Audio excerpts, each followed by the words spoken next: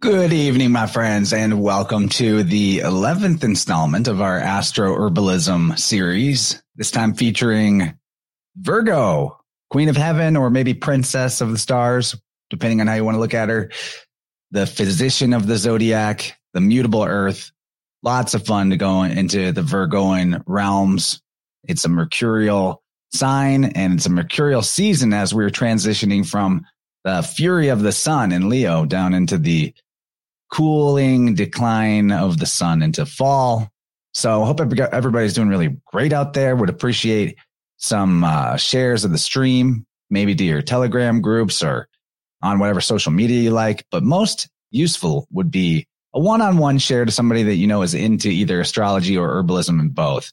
That way it's not coming across as like a, mass share, but it's, I know you'd like this. I think that's really the personal touch is the best way to help us in a word of mouth way, get this content out to more people because it's enlightening. It's entertaining.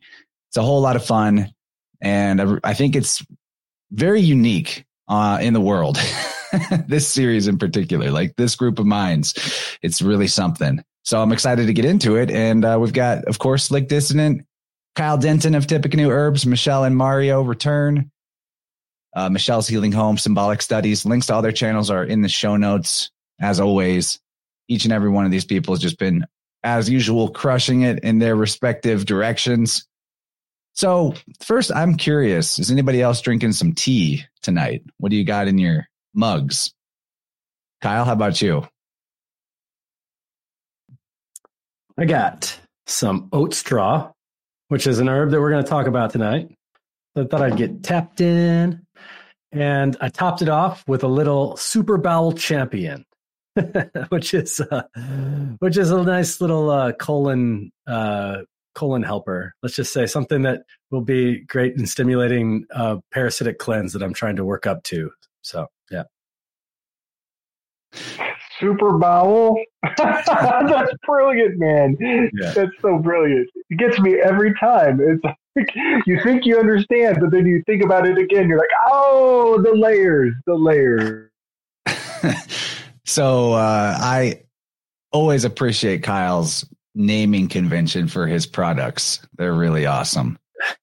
I received recently a fresh package of stuff that I ordered actually during last week's Vibrant. And really enjoying the extra couple of goodies that he threw in there. Right now, I'm working with a Flow State Hydrosol. It's a custom label, so you know it's special. And this one's got peppermint, lavender, sage, and yerba mate. Really cool. So I appreciate that, buddy. And of course, all the other good stuff that is jammed in there. People ought to check out Tippecanoe Herbs and use the Interverse coupon code for 10% off. Michelle, Mario, you guys got any tea or fun drinks going on tonight? Well, I've got some chai right here. So that's my tea for the evening. And I'm drinking some coffee. So that's my style this evening. Well, you can't beat the classics.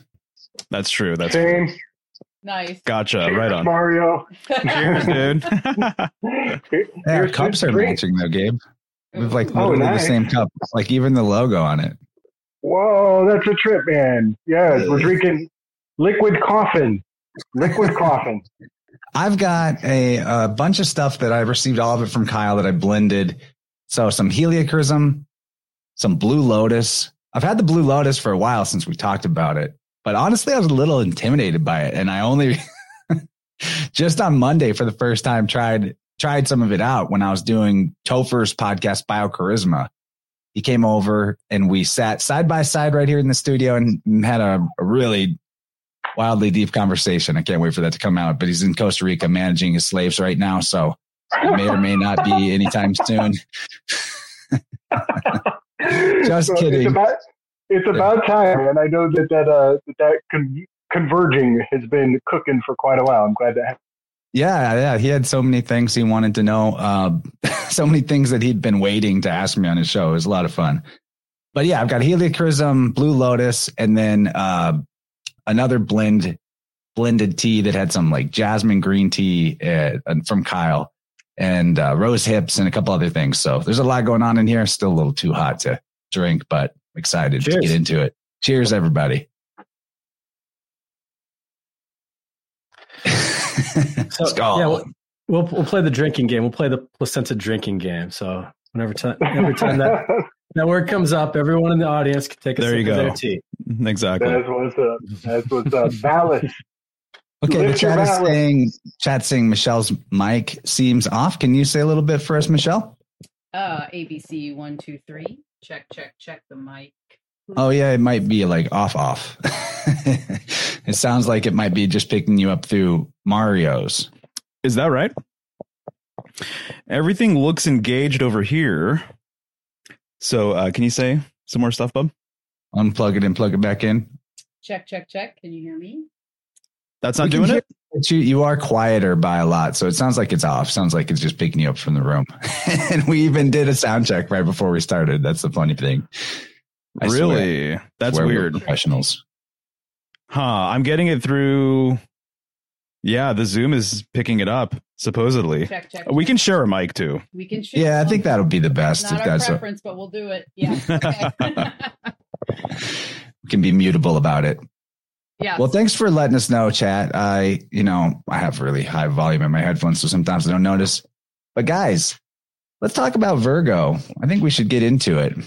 I have personal experience with Virgo, as my sister, my only sibling, is a very Virgoan Virgo in a Capricorn rising and a Scorpio moon. So her depth of perception is unparalleled. We used to joke before I was even into astrology. My nickname for her was the Discerninator, because she could she discerned exactly your intention, even if you were trying to like pull something off. You can't get anything faster than the Virgo Scorpio combo.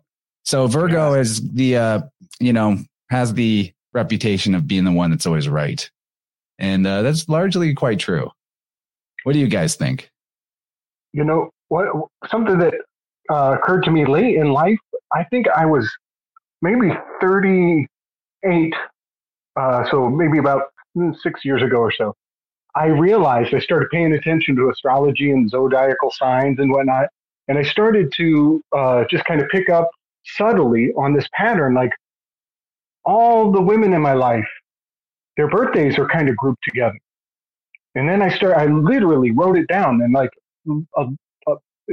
I won't tell everybody the length of the list, but it was amazing that almost every woman of real high significance in my life was a Virgo. And then I like almost had a mental collapse, realizing that my mother's a Virgo. And it was like I wanted to tear my fucking Oedipus eyeballs out at the potency of this late onset realization in life that, like Oedipus, I've been fucking my own mom. This is horrible. But the cool thing was, as soon as I had that realization and that recoiling of like, somebody's going to clip just that sentence and you're in trouble. From that point on, I don't do Virgos. Sorry, y'all. Don't do Virgos. But it wasn't really a conscious decision. I've actually just something happened where I'm just like, I'm not going there again. And now all the people that draw my interest are subtly informed on other aspects of life. So yeah, that was a wild realization, and it converted me a little bit more to realize that this zodiac stuff is hard hitting.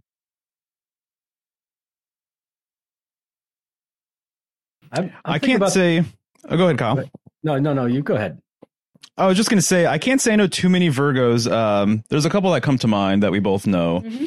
And the thing about them being very particular, being anal. And so the mantra for Virgo is I analyze. Anal's right there in analyze, right? And so that makes a lot of sense with the folks that we know. Do you have anything to say about personality types with Virgo people? What's funny is it's about the digestion, and the digestion and Virgo go together in the zodiac, man. So where does that elimination pathway come out? It's the anal pathway. I think we know what that's all about. I do have a thing I've noticed with Virgos that they do like to be right, and they're determined to prove that they're right. And not always, it's not for all of them, but I have noticed that. But I think it's more of like a, it's not a negative thing though. It's part of their wanting things to be linear and organized, and their earthy nature, I find, is very like complementary to that. So, but that is something I've noticed about them, is like a one way or the highway kind of thing, their way or the highway sometimes too. And my sister has a game called Who's Right and Who's Stupid. If there's ever a dispute, we look it up. There you go. Play, exactly. Are you willing to play Who's Right and Who's Stupid? I like that. I might have to borrow that. That's funny. Well, one of the other things, I'm obviously more of a symbolic, archetypal, mythological sort of, symbolic guy with astrology and everything else. But one of the personality traits I've kind of noticed with earthy people, Michelle being a Capricorn, is this thing about having a more difficult time seeing things from other people's perspective. Yeah. And so they generally see things from kind of their point of view, whereas I feel as though I might try too hard to see something from someone else's perspective, so I tend to be more malleable that way, me being a Cancer. So that's just one observation with earthy type people I've noticed. I agree. Yeah, going off that, I think that the Virgos that I know, and just the way that I understand Virgo, is that it is an introspective sign. So it doesn't like necessarily to get its feedback based on the group's perceptions like some of the other signs do.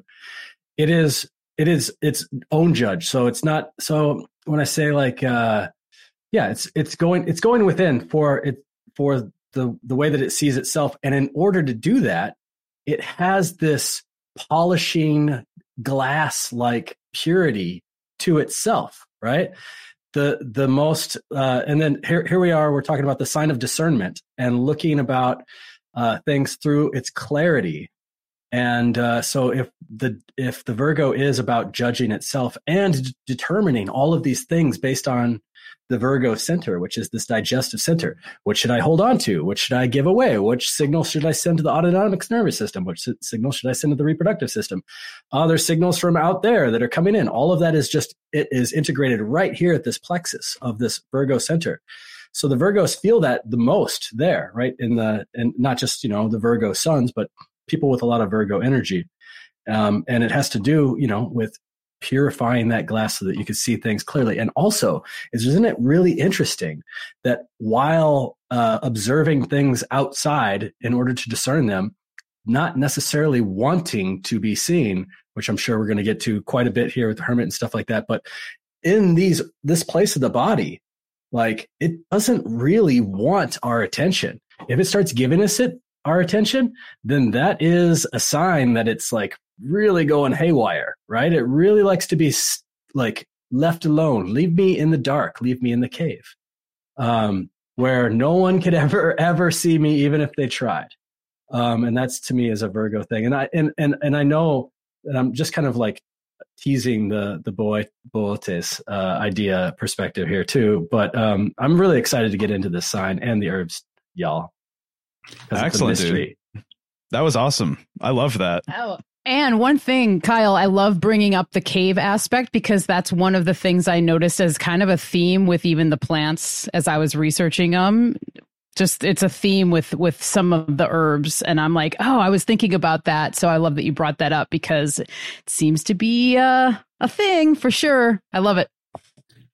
What you said too, Kyle, about the stomach, the digestive system, that when it's all happy and working well, it's invisible to our perception, more or less. Pretty much that is right on the money, that whenever there's some sensation down there, it's usually like, I'm too full, or I'm too hungry, or I'm not digesting well, or I'm nauseous, things like that. So, of course, as I bring up frequently month to month in this series, as the sun transitions into a new zodiacal sign, I tend to see a lot of clients in my tuning practice that are wanting to work on or needing to work on things associated with the sign that we've entered. So we're pretty deep into Virgo, and that's been largely true. Definitely the majority of clients have had come to me with maybe some kind of digestive issues as a base thing to work on. That's been very common. So what you said, Kyle, I want to spring off of that and point out the sacral chakra, which is generally what we're dealing with here. Root is also connected to our bowels as well, but the stomach is definitely a sacral chakra, second chakra thing. And the emotions that can get stuck there would be frustration, resentment, guilt, and shame.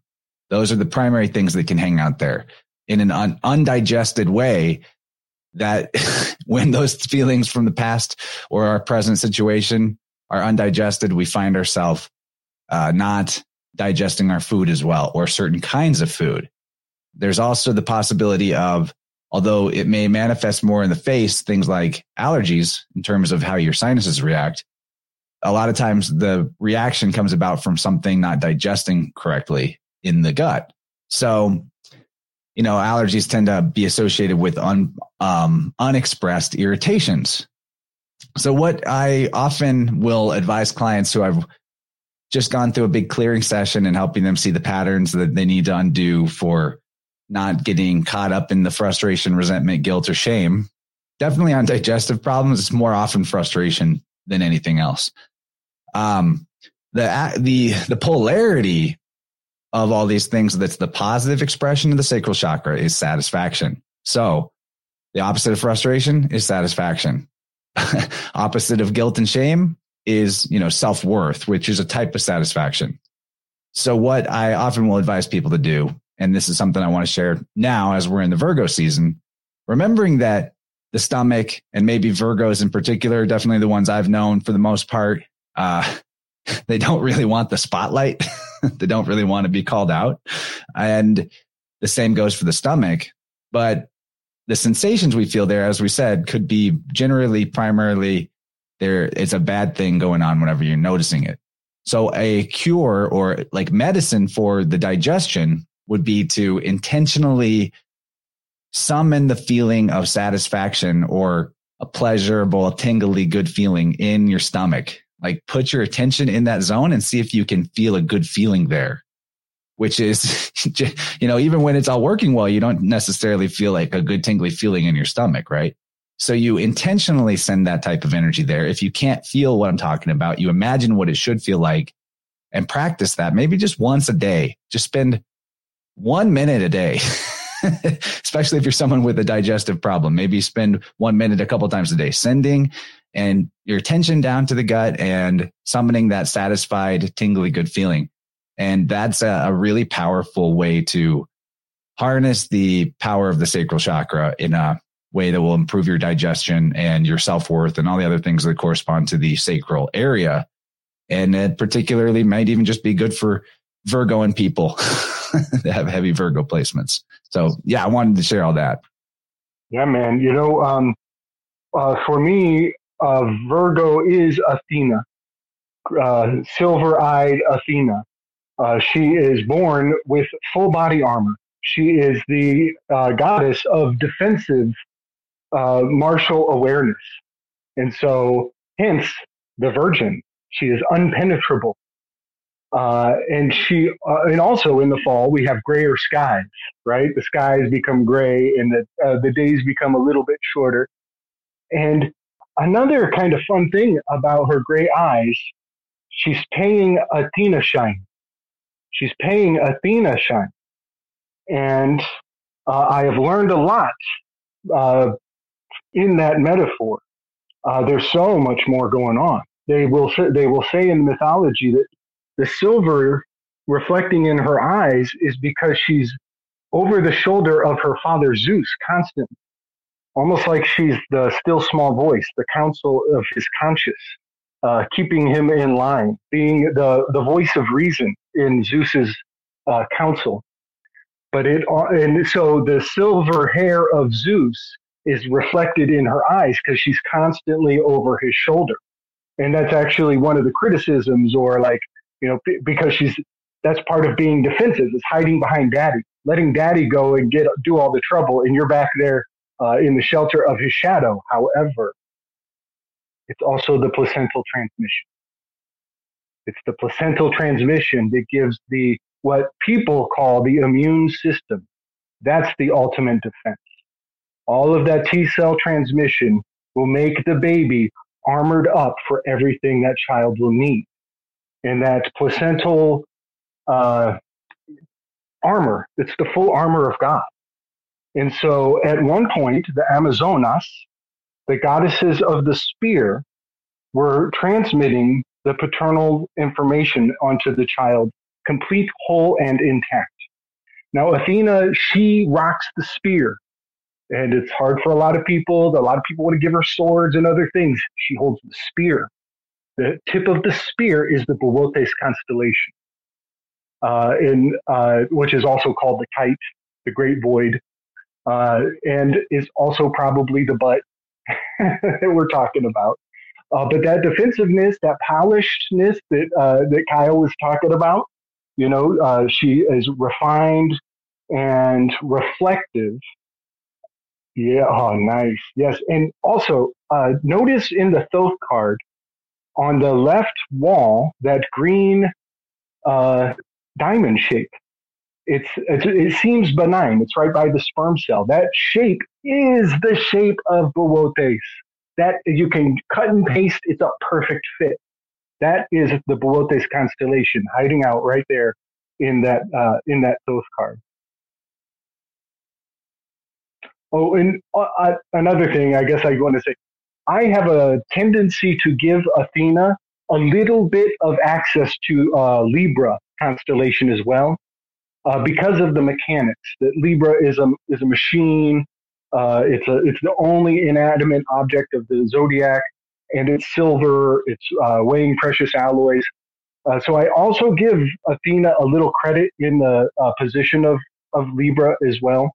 But then one more thought is Hades is also here in this turning of the age, and his name means hidden.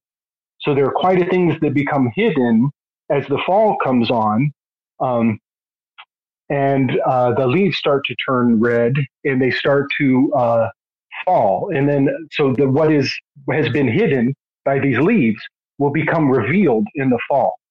And so that is also part of the nature of Hades. And it's in his name, Hades.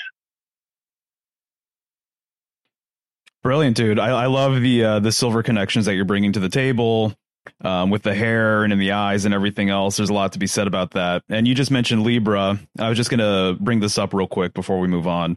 But Kyle was talking about this judgment of self, and there's this old sort of belief, and there's variations on the theme here, but that Virgo and Libra was one large constellation way back when, or Virgo, Libra, and Scorpio were one large constellation, and then Libra was introduced and split up this huge sign into three different parts.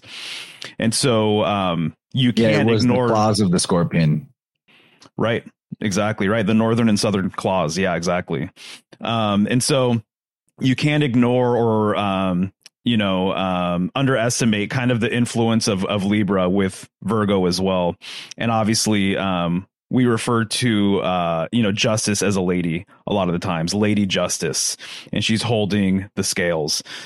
This is a very interesting theme because what I've read before was that women were traditionally interpreted as being the ones who hand out judgments because they are the ones who are able to dictate who they couple with and who they bear children with.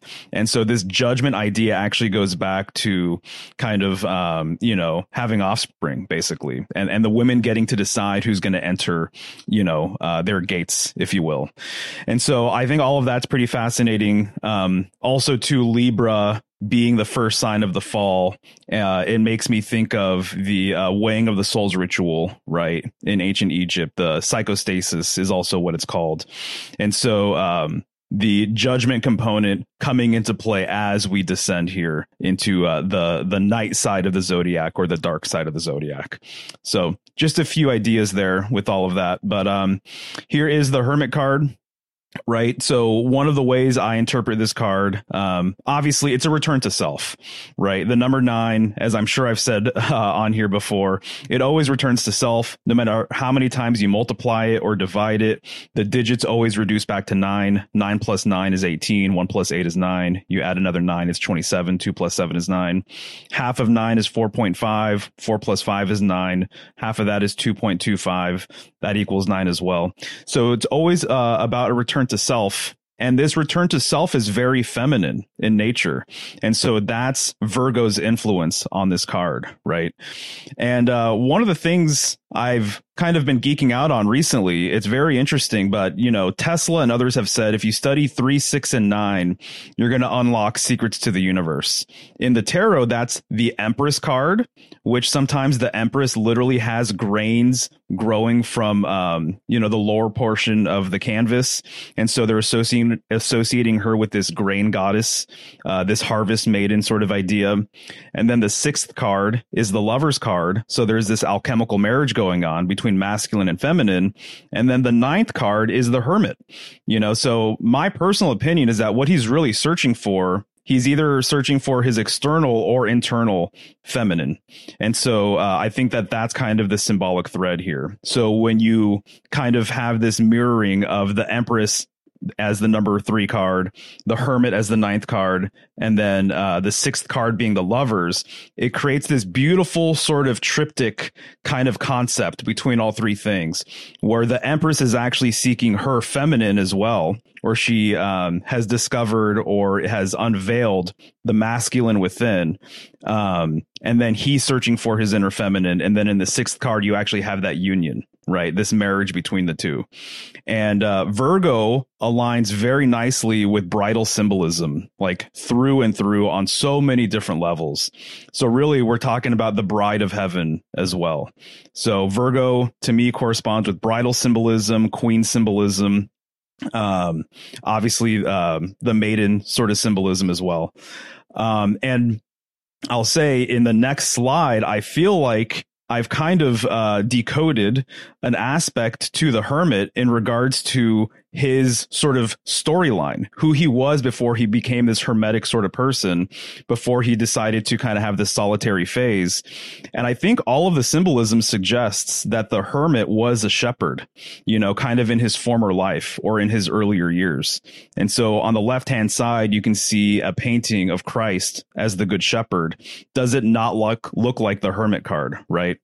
And regarding that hunchback that the Hermit is known for, I mean, it's a common sort of motif, when it comes to shepherd symbolism and paintings and statues and things like that, to show the shepherd carrying a lamb on his back. And look how Christ on the right-hand side, how he's hunched over, so I think the hunchback is a reference to his shepherding and carrying these lambs on his back, so I think the Hermit is basically an elder shepherd, pretty much, is what the symbolism suggests to me. I'm not sure if you guys have ever considered that or what, but I wanted to get your feedback.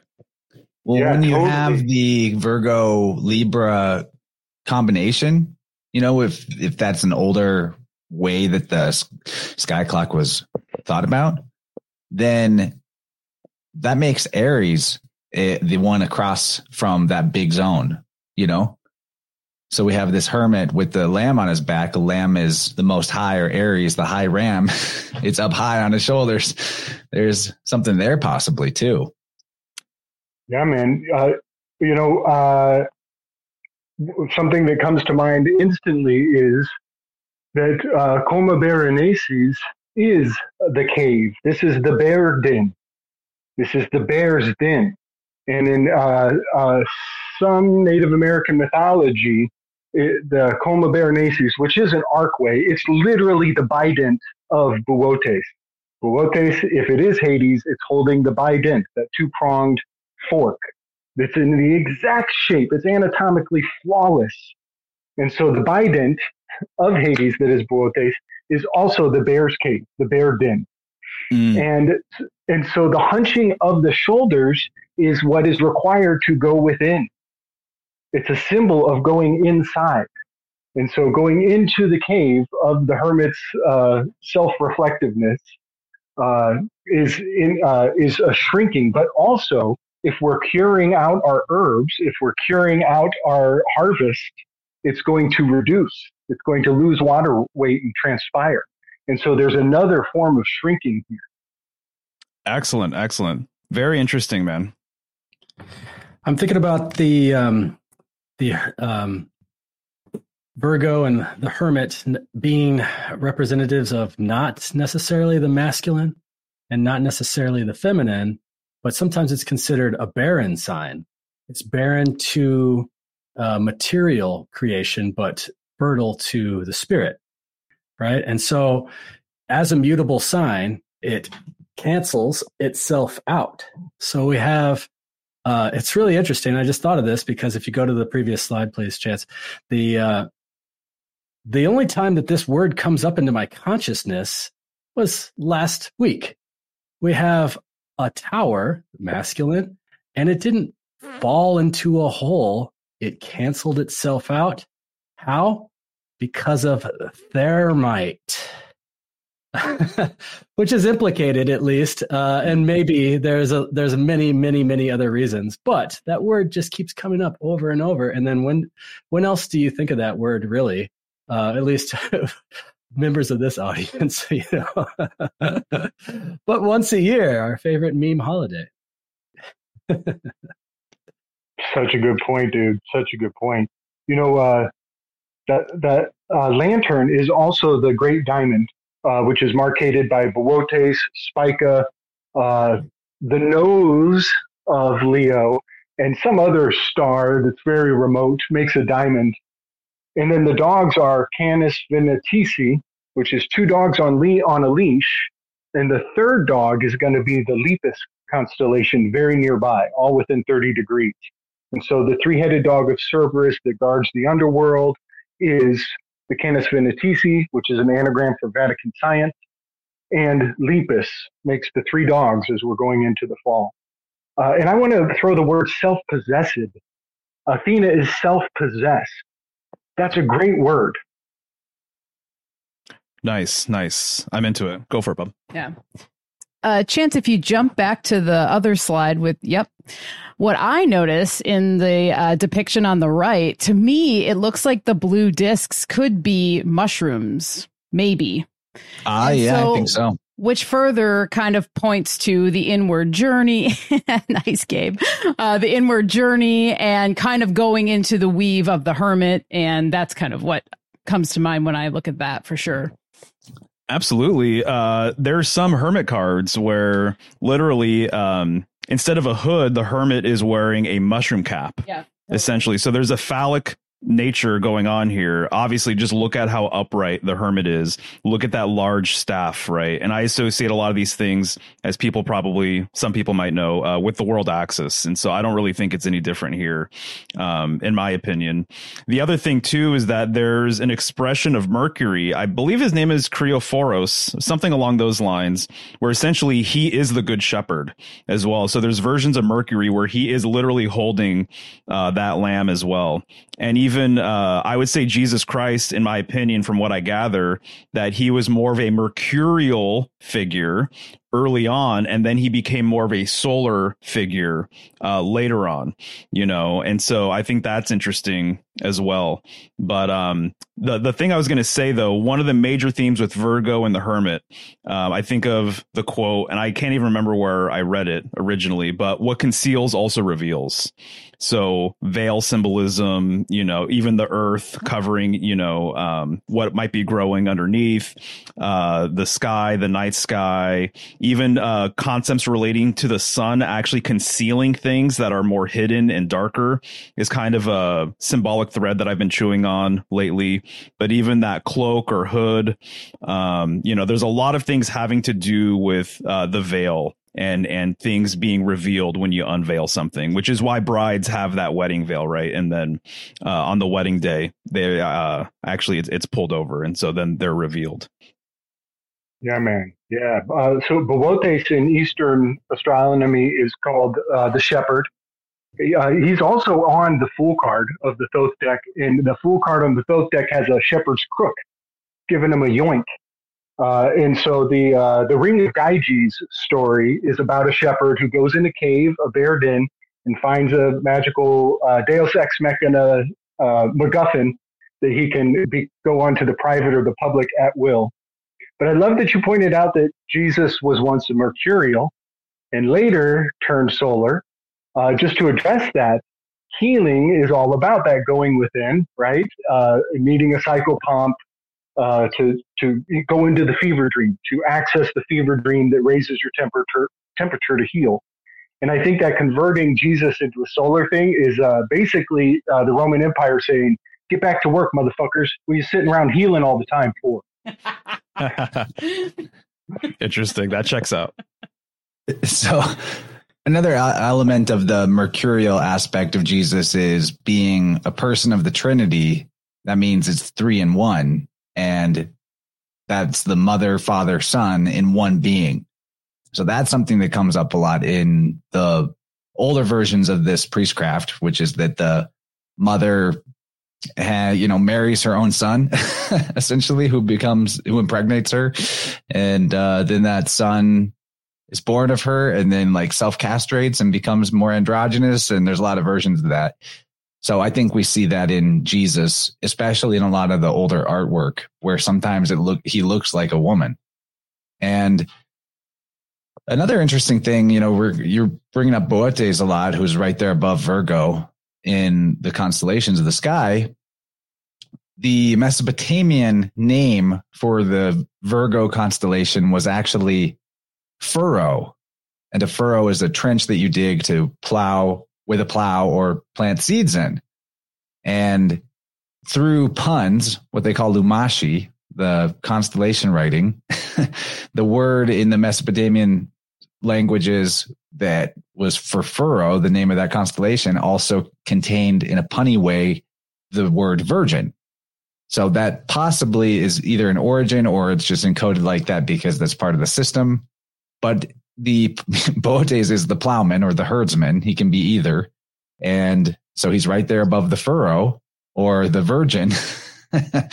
So wow. They even call the word fucking is a word that also pertains to plowing, and plowing right. is slang for having sex.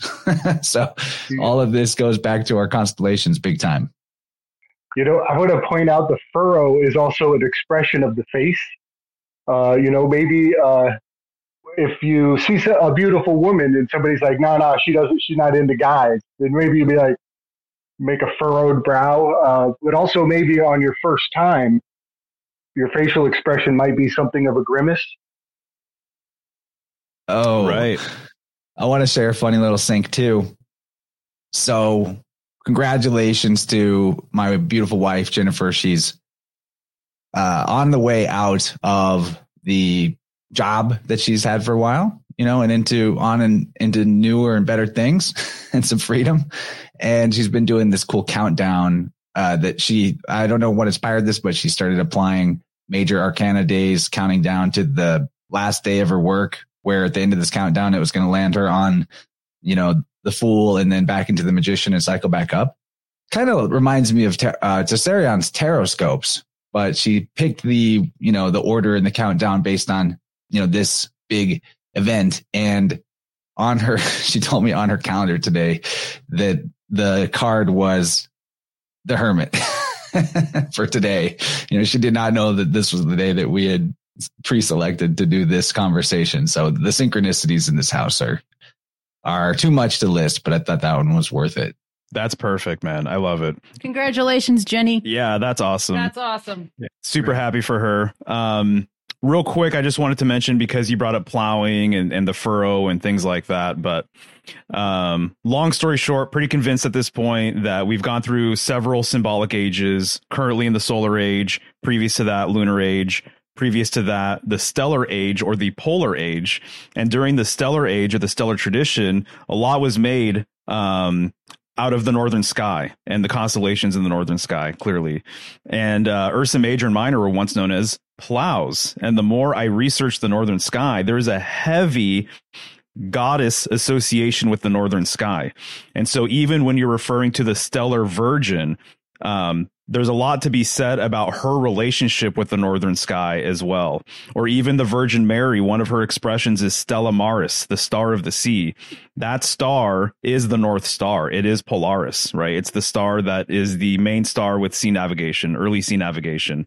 So literally, when you have Ursa Major and Minor in the northern sky revolving around the pole star, this idea of, fertilizing the ground or insemination and things like that, to me, all of these things come to mind.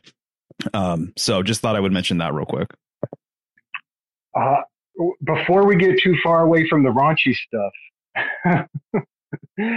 I've had a lot of really fascinating realizations out of pop culture around Boötes. One of which, Mario, was when you did your show with One-on-One and you guys were talking about the Cat in the Hat. You made the brilliant observation about the kite hitting on Mama's bedroom wall, and that this is a encode for the virgin birth, because after the kite hits the wall, which the kite is the Boötes, that these homunculus start running around. And so I then expanded my understanding of what that kite really means symbolically. I do believe that the myth of Benjamin Franklin, fuck that guy, pulling down the spirit of Prometheus into a jar using a kite is nothing more than encoding the Greek understanding of what it is to be inspired. To pull in inspiration requires the zazum, the negative space, the inhalation. And when you inhale, when you use the negative space that the diaphragm provides to bring in the spirit, you are inspiring. So you have to really clear out what you thought you knew if you're going to learn anything. That's the lesson. And as well, gravitation, baby. Yeah, buddy. Inspiration. So another really fascinating lesson was from the Brianna halftime show, Liminal Space, Fall Equinox. Fall Equinox is actually a 100-day countdown to the new year. Fall, F-O-O-1. 100F, fool, that we're fooling 100 more days till the new year at the fall equinox. That's kind of fun. But Brianna at the halftime show, when she pops open her makeup kit and does a little vanity moment and puts on the placenta makeup on her face, that she is evacuating. She's self-evacuated. She's inspiring a lot of thought. And the makeup kit is the half shell, the Venus on the half shell, but it's also the kite. It's also the kite. And I'm looking at this vacant soul on the stage, drawing in all this attention. I didn't know she was pregnant when we did that breakdown. And it freaked me out post-production to look back and be like, there was a baby getting all that energy? That's creepy. But her little makeup kit was again confirming this Greek ethos of what it is to be inspired. So yeah, I thought I would share all that. And then one last dark, since we're just can't let the butthole thing go away. How do I say this? A person who only engages in a certain form of sexual engagement around the butthole, are they still a virgin? Are they still a virgin? And if they are they a choice sacrifice? Are they the ideal sacrificial soul if they only participate in backdoor activity? Something to think about. Because the HI sure did take out a lot of people who practiced that backdoor. Something to think about, man. Yeah, the value of a virgin, I think, is still a dark and viable commodity to some folks. I want to share this great comment from Peter in the chatters. I've heard since the stars in Virgo are so dim, you can see several galaxies within the constellation. Sort of reminds me of being able to see the eggs inside her. That's pretty cool. Like that a lot. Very interesting. I'm not ready, just real quick, to breach this topic. People can do research on it, but they say under like a mainstream sort of perspective through that lens that the galactic north position of this galaxy literally is in Coma Berenices, which is right next to Virgo. And it was once said too that we live in the Virgo supercluster as well. That has since been updated, I think, over the last handful of years. But this is something that I learned about a year or two ago, and I haven't really talked about it that much. But there is this idea that the center of the galaxy in some ways is related to this portion of the night sky. So for what that's worth, but it just came to mind as you read that. And Mario, I wanted to add to your weave about the Ave Maris Stella, or Hail Star of the Sea, which is associated with Mary. It's interesting that the phrase Stella Maris or Ave Maris Stella is not actually in the Latin New Testament, the Vulgate, as it's called. So that phrase doesn't exist in Scripture. It seems to originate from like some hymnal songs from the medieval period, which makes you have to ask the question, is that retained in folk knowledge because it was something people believed and knew and it got sort of edited out of the scriptures?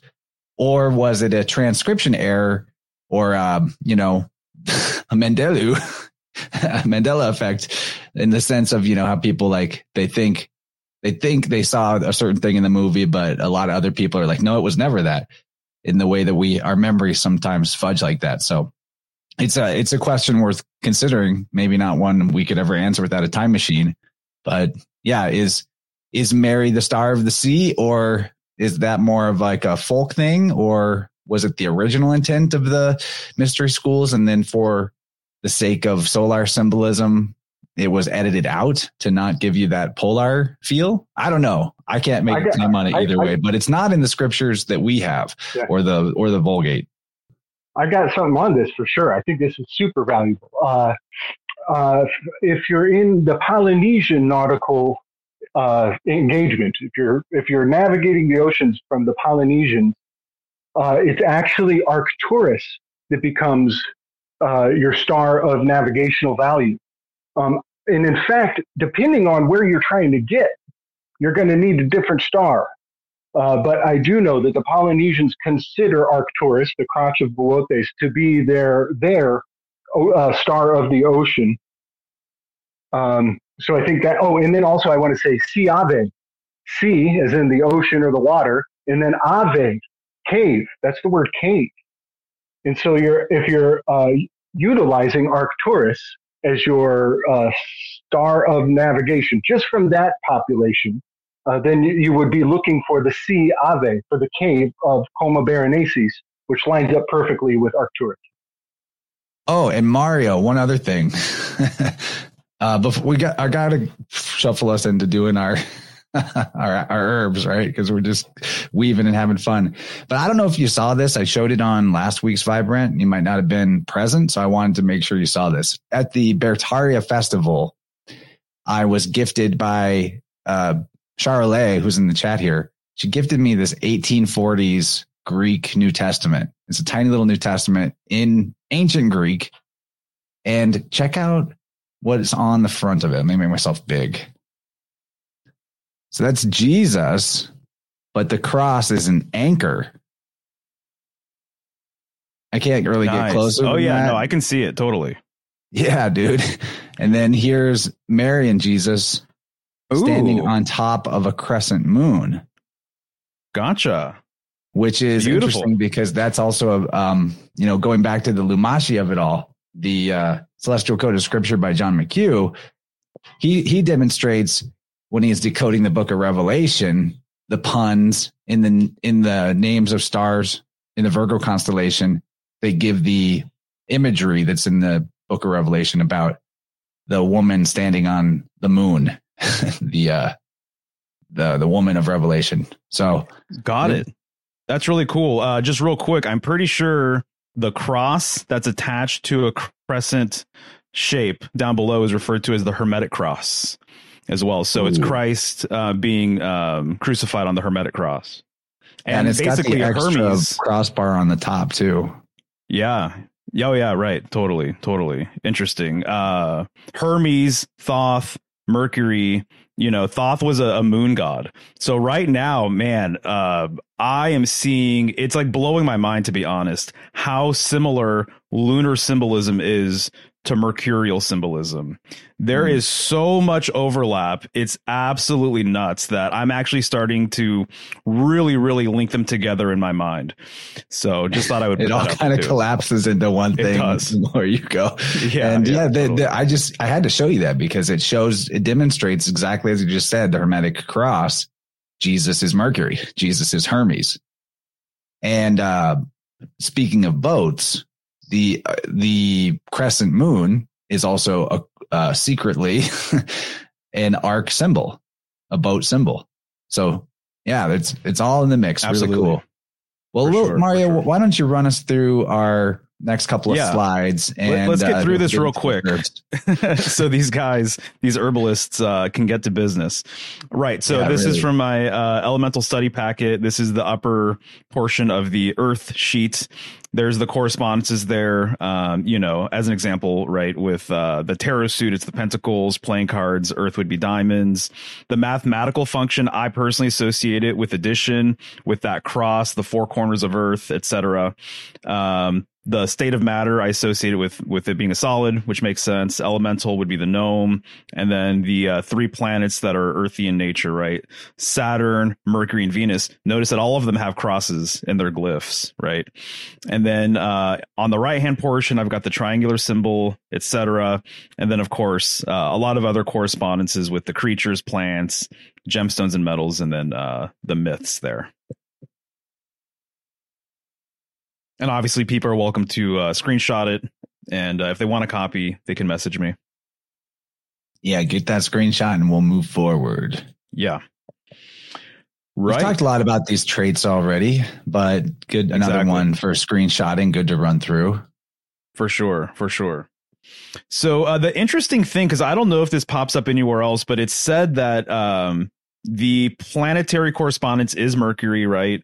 But it's also exalted in Virgo too, which I don't know if there's another case where the same planet that it is kind of ruled by is also exalted, but that seems to be the case. The one thing we haven't mentioned yet is the polarity sign, which would be Pisces.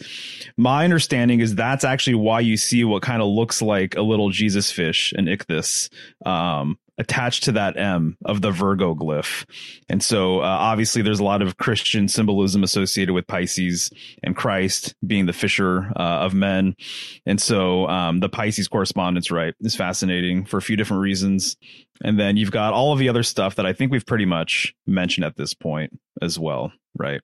But the tropical dates, sidereal, the house, sixth, service and health, the cell salt being potassium sulfate as well. All right, we're finally going to get into some herbs. Oh, yeah. Yeah, an hour later. It's just so fun when we get into all these details. I think it helps people understand the sign, too. I think it's super important. I feel like I can't even explain chamomile without an hour-long intro. So, I mean, because how is it going to make sense when we talk about mother, mom, when we talk about matricaria, the matrix, the carrier of the matrix. So do you say chamomile or do you say chamomile? Well, one fella at the shop called up one time and said, "Hey, I'm looking for this plant. I don't know if you have it.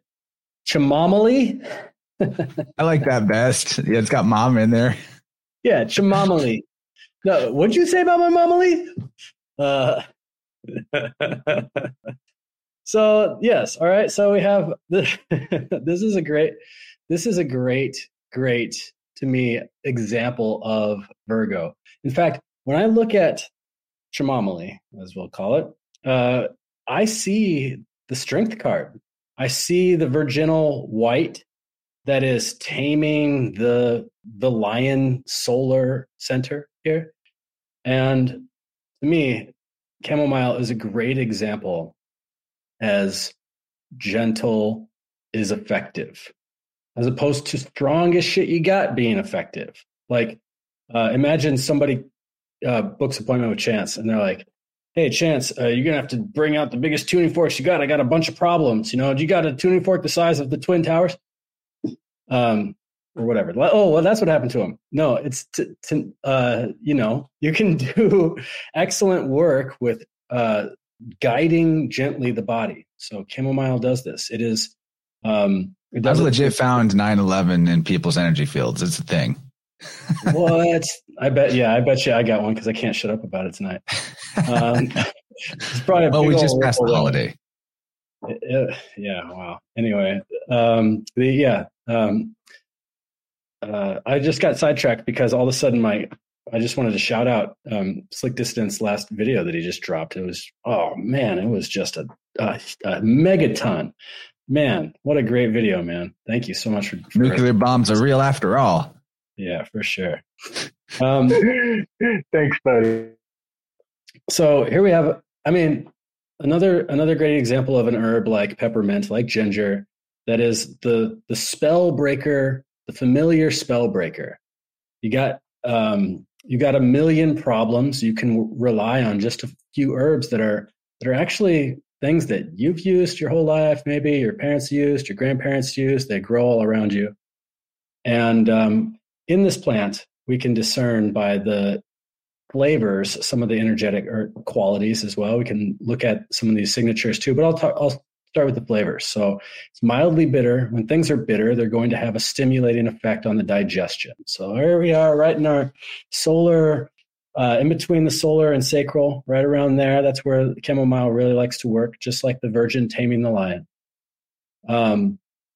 It is stimulating to the bile. It's also mildly aromatic, as you know. So things that are aromatic are going to have like an effect on the tension in the gut. They're going to diffuse tension, dispel gas, bloating, spasms. It's a spasmolytic herb is what it's called. And as such, just those two flavors together are going to indicate that it has a relaxing nervous effect. So some people find that chamomile is sedative. Other people like myself who are typically like, airy type folks, when I'm working with this plant, it actually puts my gears in motion. I feel like I get things done because it brings me, like Mercury, in an earth sign down into my body. And that's a really, really great indication for Virgo herbs or herbs of mercurial herbs. There's some awesome signatures for this as a mercurial herb. Like mercurial herb signatures are tricksters. Like if you look at this plant, you might say, oh yeah, it's got some lunar symbolism. I think it's a lunar plant. And I say, oh, it's got some solar symbolism. If you can go to the next slide, please. The another thing about, oh, sorry, I must have not put that other one in there. The other thing about this plant is that it has a really feathery like leaf system. So the leaf is like it's like feathery, like light, like Mercury's wings. And so because of that, it is that's to me is a great, and it's also like big and heady, and then it kind of falls over on itself like a hunchback. What else could I say about? Oh, you know what? Matthew Wood, our teacher, Michelle and I's teacher, he often talks about this plant as being, it's good for babies of all ages. And thank you. Yes. So you can see that's the foliage. That's the right foliage, right? Yep. Mm-hmm.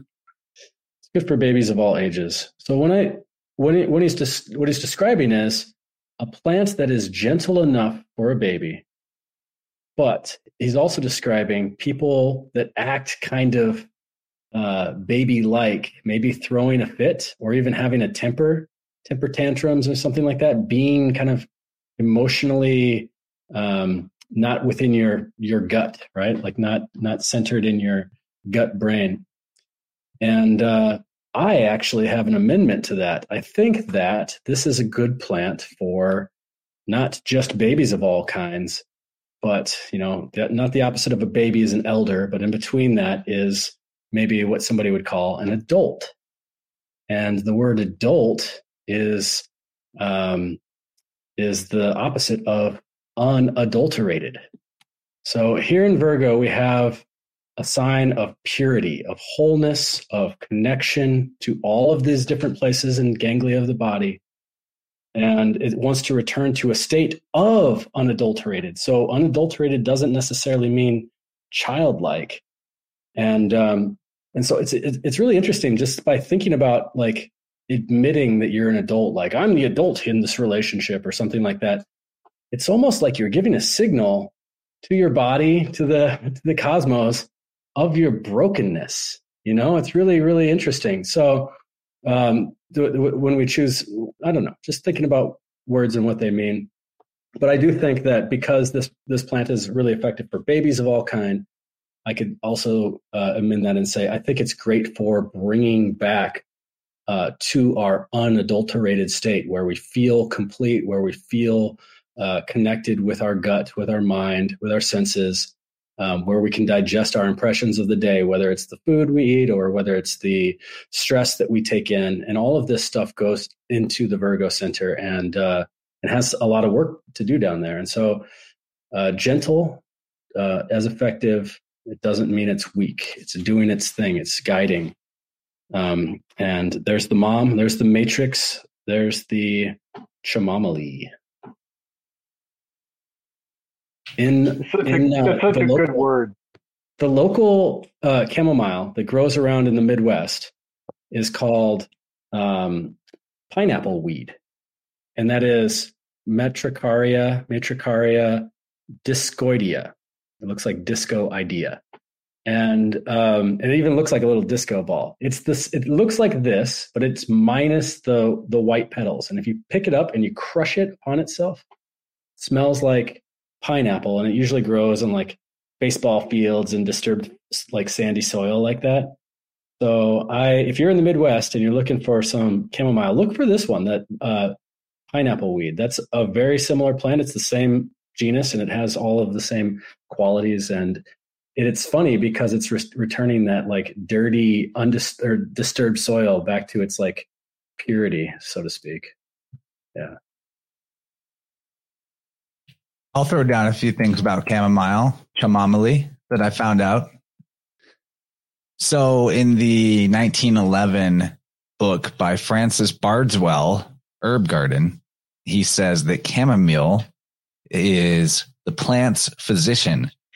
So there's a belief, and I would love to hear back from people that garden, that chamomile, when put in your garden, has the power to heal sickly plants that are nearby, or just improve the growth and health of nearby plants that it's planted near. So anyone in the chat ever noticed this or tried this? Or Michelle, I know you grow things. Have you ever tried that?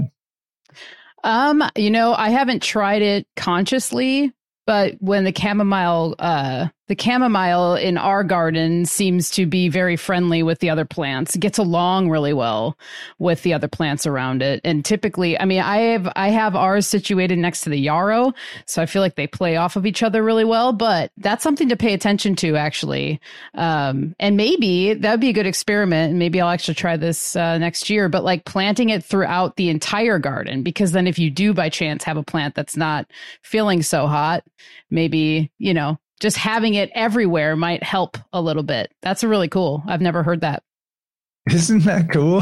It really is. It sounds like a totally awesome hack, especially for permaculture.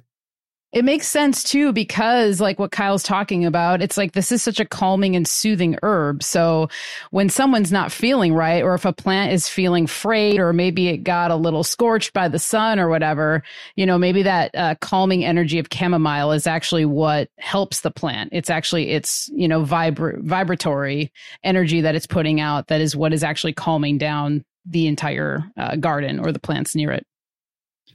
Yeah, and it also has powerful associations with ritual magic. Not something I like maybe do much of myself, or other than just really basic grounding, smudging, shielding type stuff occasionally. But chamomile, according to magical folklore, unlike a lot of herbs that repel negative energy, it's thought to transform negative energy into positive energy. and you could potentially steep some chamomile flowers in hot water and then sprinkle that water around as a metaphysical barrier, which, yeah, that sounds really cool. Sort of like a banishing ritual, but with herb juice.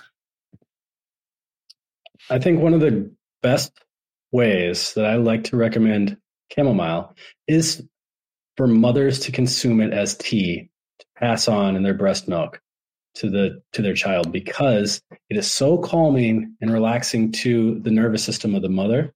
But it's also great for the digestive system, especially like gastro reflux and everything like that, for the child. So if there's GERD or spitting up or things like that, it's going to help, calm mom, calm child. And it's really easy to make a cup of chamomile tea and use it in the bath as something that it's really great for fevers. It's great for so many things. It's like a Virgo in a lot of ways, in that it's just all-purpose utility plant that you could count on, but you might not always think of as like the most fun, exotic thing to bring along into the blend or whatever. But you can always rely on it, and I think that it's very Virgoan in this way. Hey, Kyle, did you intend for the pineapple weed slide to be right after this one? Yes. Because I do have it in here. Oh, there it is. It's right there. So I thought they were separated, but there you go. Yep. Metricaria, Discordia. I got an idea. It does kind of look like a disco ball, sort of. But yeah, if you recognize that plant from the Midwest, to me, there's a very mercurial, like signature, feathery, flighty. It's going to fall over. Head, lots of energy in the head, and kind of weaker below. Yeah. Nice. I had a couple other things with chamomile that came up. Oh, yeah, let's get to it. Before we move on to the beautiful Queen Anne's lace, chamomile is one of my favorite. Well, I'm a blonde, so a lot of times they'll recommend chamomile for blonde-haired people, but it can be used for any hair, really. And there's a huge Virgo hair weave that, Mario has been talking about for a while, and we brought up yesterday when we had our conversation about Virgo. But I love chamomile, fresh chamomile infused into something like almond oil is really great for hair because it's super light. Grape seed oil is good as well, but almond is one of my favorites for hair, for any hair type, really, especially people with dreadlocks. Dreadlocks love almond oil for some reason, but you can infuse fresh chamomile into almond oil and just a tiny bit of like high proof vodka or cane alcohol into that will bring the scent of the chamomile out into the oil so fantastically.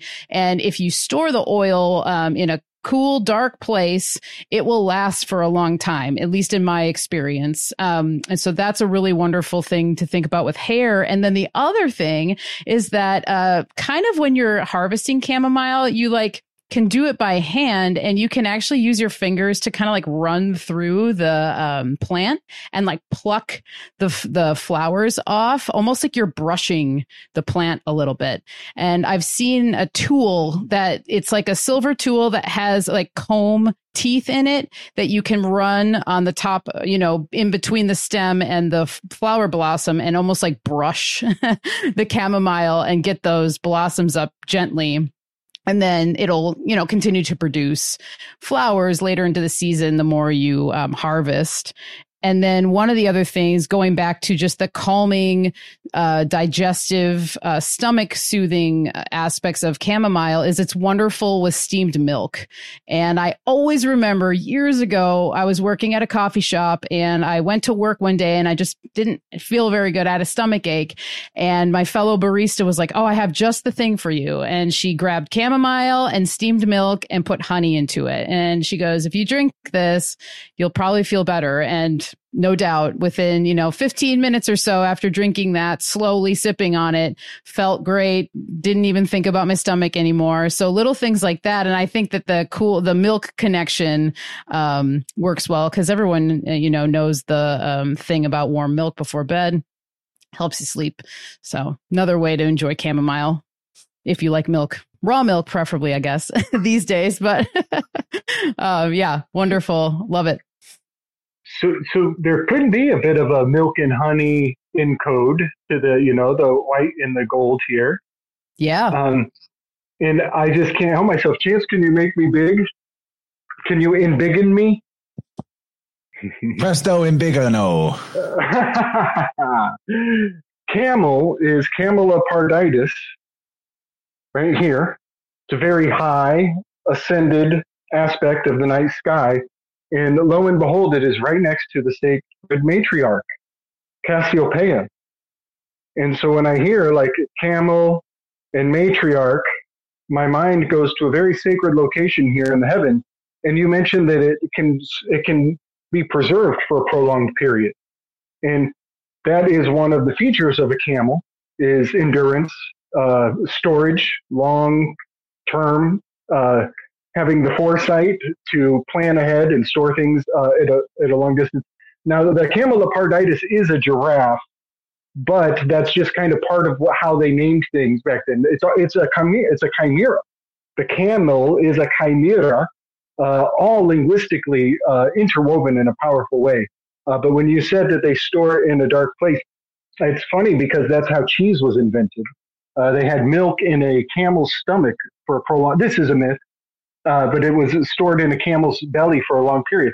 Does chamomile have any implication to cheese or curing fermenting milk or anything like that? Am I onto something? It just doesn't. It as a plant, it is the most stable plant. Like you can have dusty ass chamomile from the worst herb company ever that's been sitting on the shelves of the store for 10 years, and you can open it up and it is going to make you a nice cup of tea. And there's not other plants that do that. So it does have that endurance aspect to it. And like I said, it works through the mother's milk. Like that's where it's one of its best virtues is for the mother. Okay, guess what? Before you go on, though, I got to tell you something real quick. I just found out where I live in Springfield because you brought up the cheese thing. So I've mentioned this before, but we have like an underground city under the city. And I found out that they're storing 7 million pounds of cheese in the caves under the city of Springfield. All government owned cheese. Wow. So throw that out there. That's trippy. There might be a Thomas Jefferson. That might be a Thomas Jefferson nod. He invented macaroni and cheese because somebody paid him a debt in old cheese. There might be something there, but guess what? They're worth it. We have the craft food manufacturing plant here in Springfield. Yeah, that's a Thomas Jefferson get ready kind of thing. But we're looking for a word. Guess what's under cameloparditis? Perseus is right under cameloparditis. And so that storage, that ability to persevere, it's right there in the stars. I'll be right back. And lastly, about chamomile, I wanted to say that Kyle, I really enjoyed your herb of the week with Serena, the recording that you guys did on chamomile. So just wanted to shout that out. So anyone who hasn't listened to that, I know you guys put that one up for everyone for free. So you guys should listen to that because it was really nice to hear Serena's take on it and her experience with it and hearing that she was giving chamomile as a baby and things like that. So really cool. And your guys' tradition with Davide and everything else. So I won't spoil it entirely, but it's a good one. There's good nuggets in there. Thank you. Oh yeah, if you dig that up, I'll share that to our chatters. Yeah, just go to any podcast player and look for Root Radical, and then and then look for the one for chamomile. Very awesome. Yeah. Yeah. Thanks, Michelle. I appreciate that. She's nice she sounds nice on the air. She's such a good talker too. Yeah, for sure. She does. Well, I mean, I even thought about it. I'll just say it right now. I don't know if she wants to be interviewed, but I thought about asking her for Healing Home. There was like an online on-air invite, I guess. But I was thinking about it. I heard you guys speak. I'm like, wow, I know has a lot to share. So anyway, I can contact her on that separately. But here we are, Queen Anne's Lace. Lovely lady. This was the first plant that came to my mind when I was starting to formulate plants for this stream tonight, because it's one of my all-time favorites, and I find that I have a pretty deep connection with her on a handful of levels, and it's gotten stronger every single year. Every time I go sit with her, every time I notice her. Queen Anne's lace grows really abundantly here, but I would say this year it was the most abundant of all the years we've been out here, and it popped up in places that it wasn't before, and very cool. So a lot of times it's also known as wild carrot. You'll hear that as well. It's also one of the nicknames for it is bird's nest. And the reason that it is called that is because I'll show you guys. I have a little I have a seed pod here of the Queen Anne's lace. And the reason it's sometimes called bird's nest is because once the seeds start to form, it starts to close in on itself, and it looks a little bit like a bird's nest. And some of them are very circular, and they have like an actual area where a bird could live. A hummingbird actually would probably be a perfect nest for a hummingbird. But that is one of its nicknames, is bird's nest. So that's later in its life. Seed medicine is the first thing that comes to mind with Queen Anne's lace, because the seeds are used in a lot of ways, but one of the most known, I guess, ways of using it is actually a natural contraceptive. And so this is one of the plants that can be used early stages of perhaps maybe right before implantation happens, or if you weren't wanting to get pregnant and you maybe had a slip up, and I put that in quotes because I don't think it's a slip up. Everything has a reason for happening, but basically it's kind of like a natural morning after pill, you could call it, for lack of better words, because what the seeds will do is it actually helps the uterus wall to shed. So if you were to have the seeds, you could chew the seeds. You can also tincture the seeds, and you can take it as a tea. So I know that this could be a controversial topic for a lot of people too, but there's a whole weave of herbal abortions, of herbal abortion traditions. And there's certain plants that can be used for this. They've been used for centuries. And midwives actually were usually the keepers of this knowledge. So not only were they birthing babies and bringing babies into the world, they were also helping women where there may have been a mishap, there may have been something that happened. They were the keepers of this knowledge, keepers of the wisdom, and keepers of some of these medicines that could help a lady go through this. And so I would caution people before, if you're thinking of doing anything like that, to really do your research, even though there's not a lot out there. But you should just know what you're doing and try and work with an herbalist that's very knowledgeable in this stuff, because there's all sorts of implications that can happen, but there's very safe ways to do it. Wild carrot is one of them, and it's through the seeds. So this is a mercurial plant. It's also sometimes linked with Venus. Culpeper, he tends to put this with Mercury because it's a mover. It moves fluids.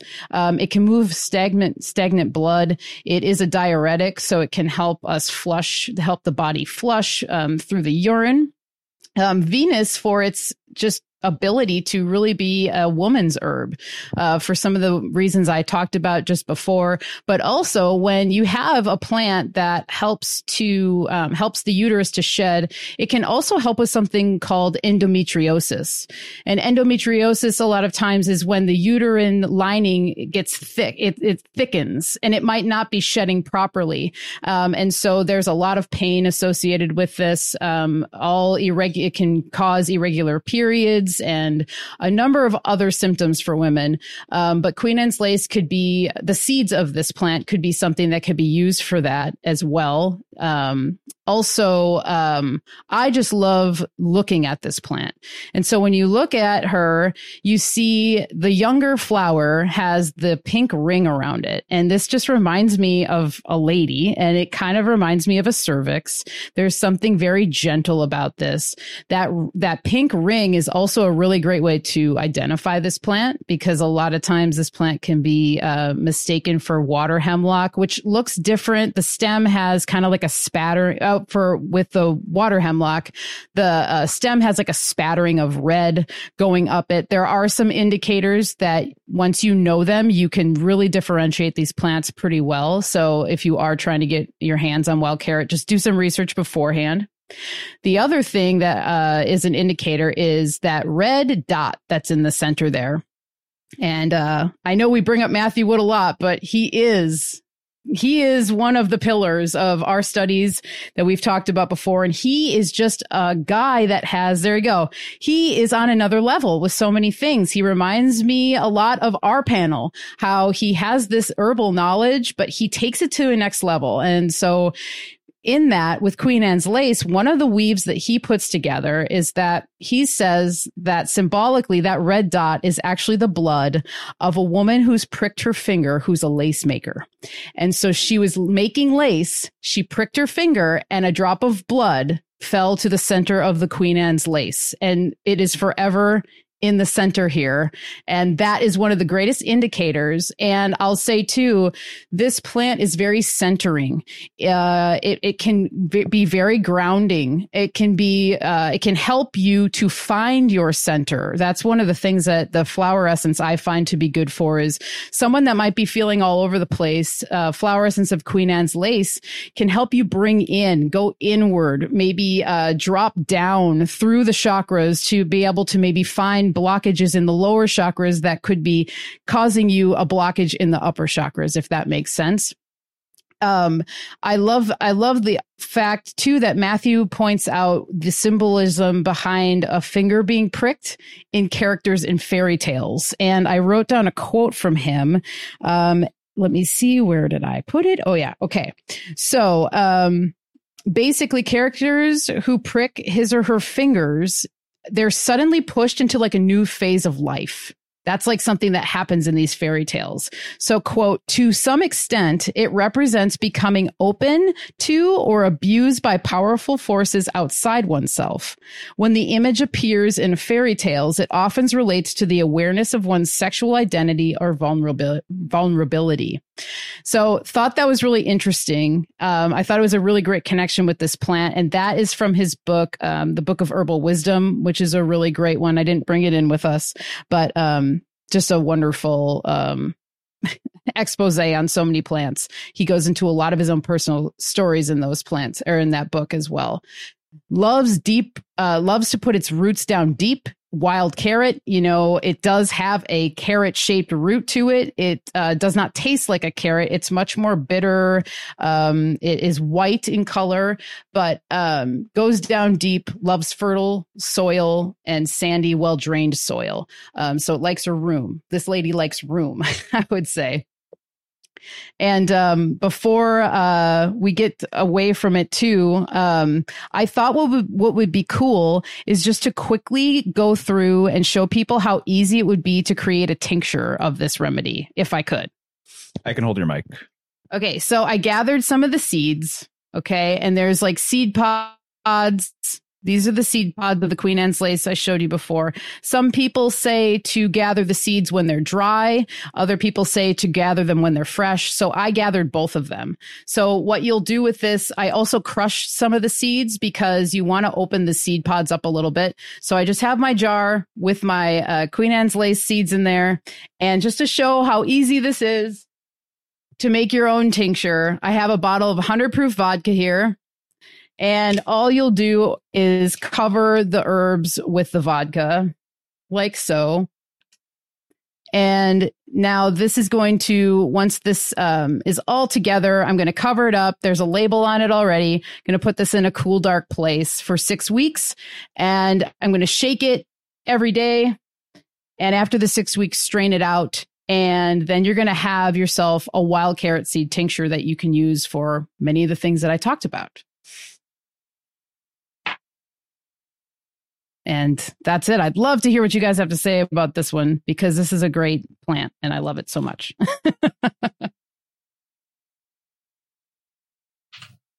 Kyle, why don't you take a swing at it?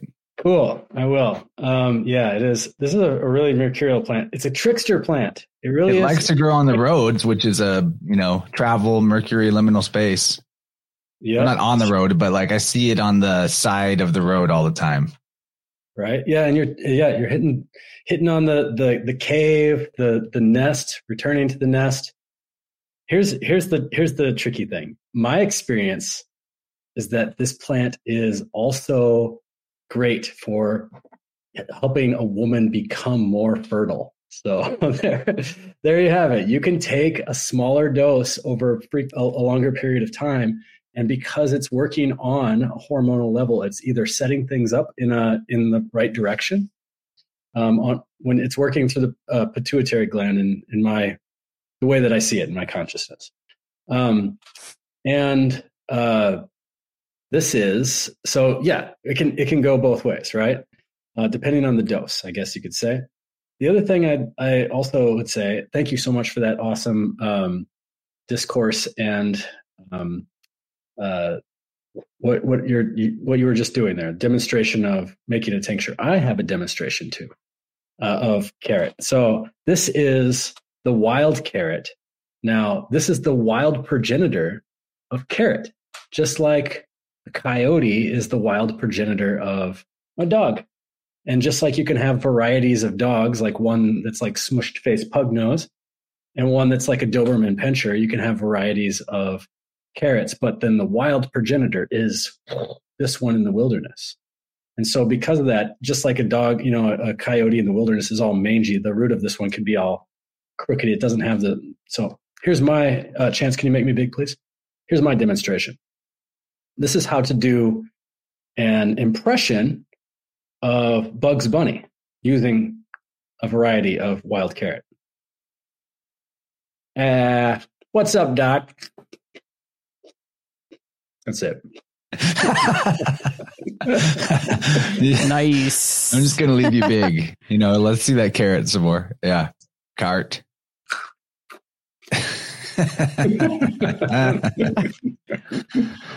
It's interesting, the fertility connection, because rabbit, Bugs Bunny eating a cart. My parents went to Ireland, and they every time now that there's like carrots on the menu when we're doing dinner as a family, they call it cart or cart soup. But yeah, the rabbits, the whole phrase breeding like rabbits, and carrots being in cartoons eaten by rabbits. That's the thing I found in the folklore of ancient Scotland, that they dug up wild carrots in late September. That's maybe a little past Virgo season, but we're pretty close to it. And it was to honor Saint Michael, the patron saint of the sea, but also as a fertility symbol, where the Sunday before Saint Michael's Day, women would dig up the carrots and they would remove the soil in a triangle shape. And then they would tie 3 of these wild carrot bundles together with a red thread, so in bundles of 3, and present them to the men. And the folklore maybe represented maiden mother crone, using the 3 symbolism in this ritual. And then later the church applied it to Father, Son, Holy Ghost. Just took the women right out of it. But yeah, people have applied this to fertility in folklore ritual, apparently going way back. So you're right on the money there, Kyle. I like that it goes both ways, mercurial aspect. Like you always see that when you see it being able to be used for like literally opposite purposes, and it's the same plant, that's definitely Mercury. Yeah, man. Yeah, totally. And I wanted to give reference to some of the information I found about the wild carrot. It's from the zine. It's called Reclaiming Our Ancient Wisdom. This is a zine all about herbal abortion and the history of it. And this is some really lovely literature that our really good friend gave this to me a handful of years ago. But it's a really It goes into in depth about procedures and things like that.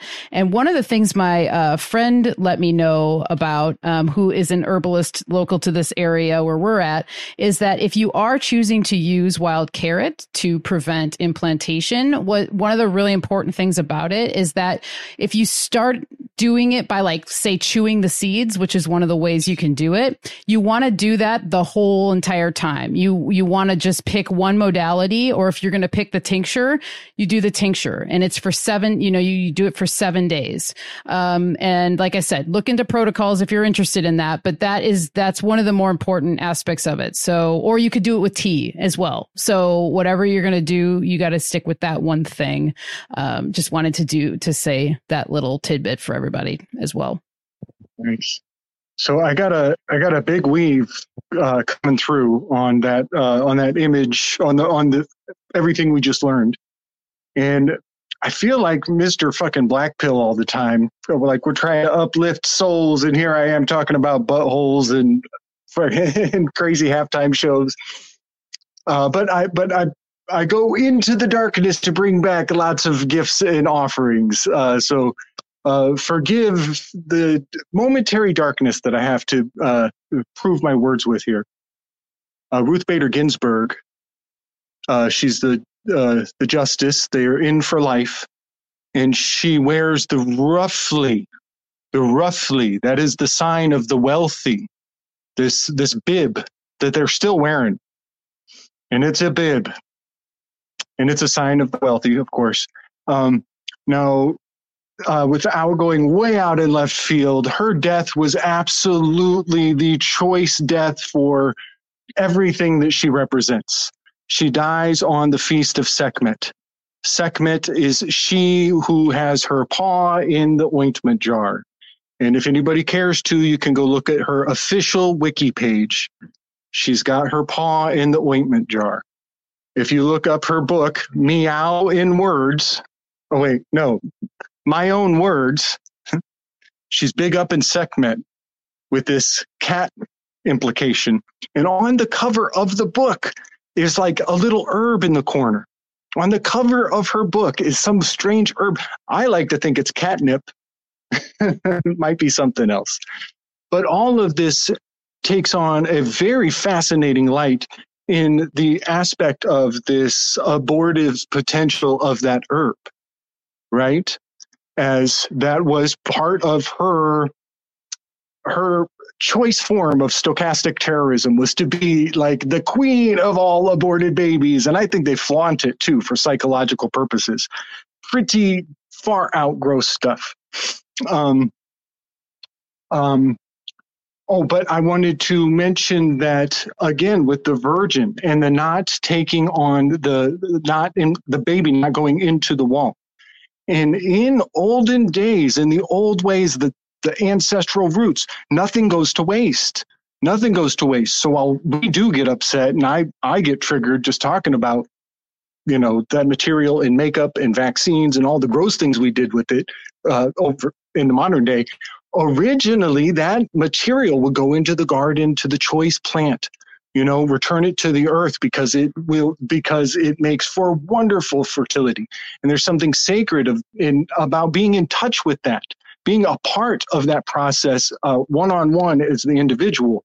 Whereas today, everything is so industrialized and removed. So the signs and the symbols of that wealthy, the roughly bib that she's wearing, it just calls out this Queen Anne's lace. And also, I think it's strangely appropriate. The Anne in Greek, that's Aeneia, that's 9. And so again, we're in this Virgo where the child didn't take to the wall. So there's an abstinence in that. And then also there's the secret keepers. Holding your tongue is being a virgin. So there's a lot behind these midwives who need to be very discreet about what they know. Some people would get all up in arms about what that woman knows how to kill a baby with herbs. Fuck that. You know what I mean? Witchcraft burn. People go nuts. So you got to hold your tongue about these things that you know. And then I want to say big up to Polly in the chat. Is it true that this is a close relative to hemlock? Because Socrates... It's so close. It's so close that the idea is that you have to identify the queen has hairy legs. Like that's one of the markers. So you could say, you look up the you look up the stem, and if it's hairy, in the corner, if it's hairy, then that's a good sign. If it's smooth, then that would be an indication that you might execute yourself by pointing up to the heavens, right? You're thinking what I'm thinking. You're thinking what I'm thinking. I'm thinking that. That final scene when he's taking the hemlock, he's showing his legs. Well, okay, so Polly and I got this. I mean, a million ways to prove that Socrates did not really die. There's 1,000 reasons to believe that, that if you read Socratically, if you can see between the lines, then you're going to find out that he faked that shit. And in fact, that justice is only the appearance for the sake of the people. That would be a very mercurial thing to do. Yeah. Man, that's super exciting. So yeah, the fact that it's related to hemlock and Socrates is showing off his legs, you're telling me that you got to know the difference by recognizing the hairy legs. I think they were signaling maybe a switcheroo on the herbalist. The poisoner seemed to be young and inexperienced in his final moments. So all of this is leading to a fabulous mystery that is the seed of Gnosticism, by the way. So Socrates' last words is the seed of Gnosticism in all religions. What a good tease. Hey, Slick, just want to mention too, holding your tongue reminds me of the fact that the Hermit card, the Thoth version, it looks as though the Hermit itself is a subliminal tongue, which I've kind of been saying for a couple of years now. So there's that weave as well. And once it's pointed out, it looks very deliberate, right? Cat got your tongue. Totally, man. Awesome. Great weave, y'all. I love it. I'm excited for the next one because things are going to take a surprisingly catty turn on the next herb. At least in my opinion, I've got some stuff on it. But I want to take a second and thank Rachel for the super chat. Marty Leeds of the Gnostic Church and Academy. Thank you for your super chat. And then over on the Rockfin side, some kind super chats from Ben Braithwaite. Yes, that's how I say that. And he says that the 26th of August is his solar return. So very good on you, buddy. Thank you for the super chat and happy birthday. Jason and Logan also super chatted. So I just wanted to acknowledge all those great supporters. And Gabe, can you show the shirt you're wearing right now? Show everyone what you got on. I'll make you big. We're making everybody big frequently. So I'm dropping a link in the chat, but this is off my merch store. That's some of my digital arts put onto a shirt. So check out the link in the chat if you might want to. Blitzkrieg Bear was telling me you should shill that shit more often. I didn't even know you had all that on there. So nice. It's me shilling that the merch store. Check it out. There's some good stuff on there, especially if you're wanting a hoodie as the weather starts to cool off. I really like the Interverse Lightning hoodie design. I wear that all the time. Sweet. Can I, while we're between topics, can I just convey a message to Rose if she's in the chat? Sure, buddy. I'll be quick. I'll be really quick. I just listened to Crow 777's most recent this morning. And there's some kind of hullabaloo about in October, there's going to be a signal going out to all the cell phones. And they're talking about, I'm going to put my cell phone away and not be around when that signal comes out. But the timing of it hits a chord for me because in October, we will be under Hercules in October. And in that time, there is a window for the double terminated torrid meteor showers, which is very sacred. That is Descartes. That is the mind-body split. Descartes is Auriga the charioteer. The double terminated meteor shower is coming out of Auriga and Perseus, and that is a crucial cutoff between the body and the fire, between the Taurus and the Aries. And so this double terminated meteor shower is also encoded in Herkimer diamonds, which are integral to the cell phones, which are harvested from underneath the Bident family, that plutocratic hoarder of precious alloys and earth metals. But that double terminated meteor shower that will be taking place when they're sending some sort of signal, probably split tongue, two different realities depending on your demographics, that is happening under Hercules during that meteor shower is so meaningful, because the double terminated torrid meteor shower is the insemination 9 months away from the Aeon godchild of the zodiac, who's born on January 6th. So all of the ingredients of a very grand spell that is only perceivable in 2020 hindsight is all there to bear. And as soon as Crow said they're going to mess with the phones on October, I think 2nd, which is a 2-2, he mentioned the 22 of it all, is a birthing ritual of the new godchild Aeon of the zodiac, J6. So I just wanted to put a lot more context into what Crow put out with, I don't know what that's all about. I got a real good feeling what it's all about. And so I'm going to actually I'm going to take a nice hiatus from the phone, maybe for the whole week, and I'll watch all the zombies get activated. Turn your phones off on that day. Good to know. Yeah. Okay. Well, Rose is advising you to shoot her an email or something after the show. Yeah. Maybe 3 days. Meteor showers are a 3-day long period. And this is the rule of Kal-El at its greatest. Everybody wants to be exact. Everybody wants to know that what's right and what's wrong. Everybody's stuck in the Occam's razor with Darwin over in the left brain. Meteor showers take 3 days to pass. Nature always works with wiggle. It's never perfectly precise, the same every time. That's what's up. Wiggle. Yep. So make sure to get the wiggle room too. I had one more thought about Queen Anne's lace. Sorry. Oh, no problem. Let me bring up that slide again.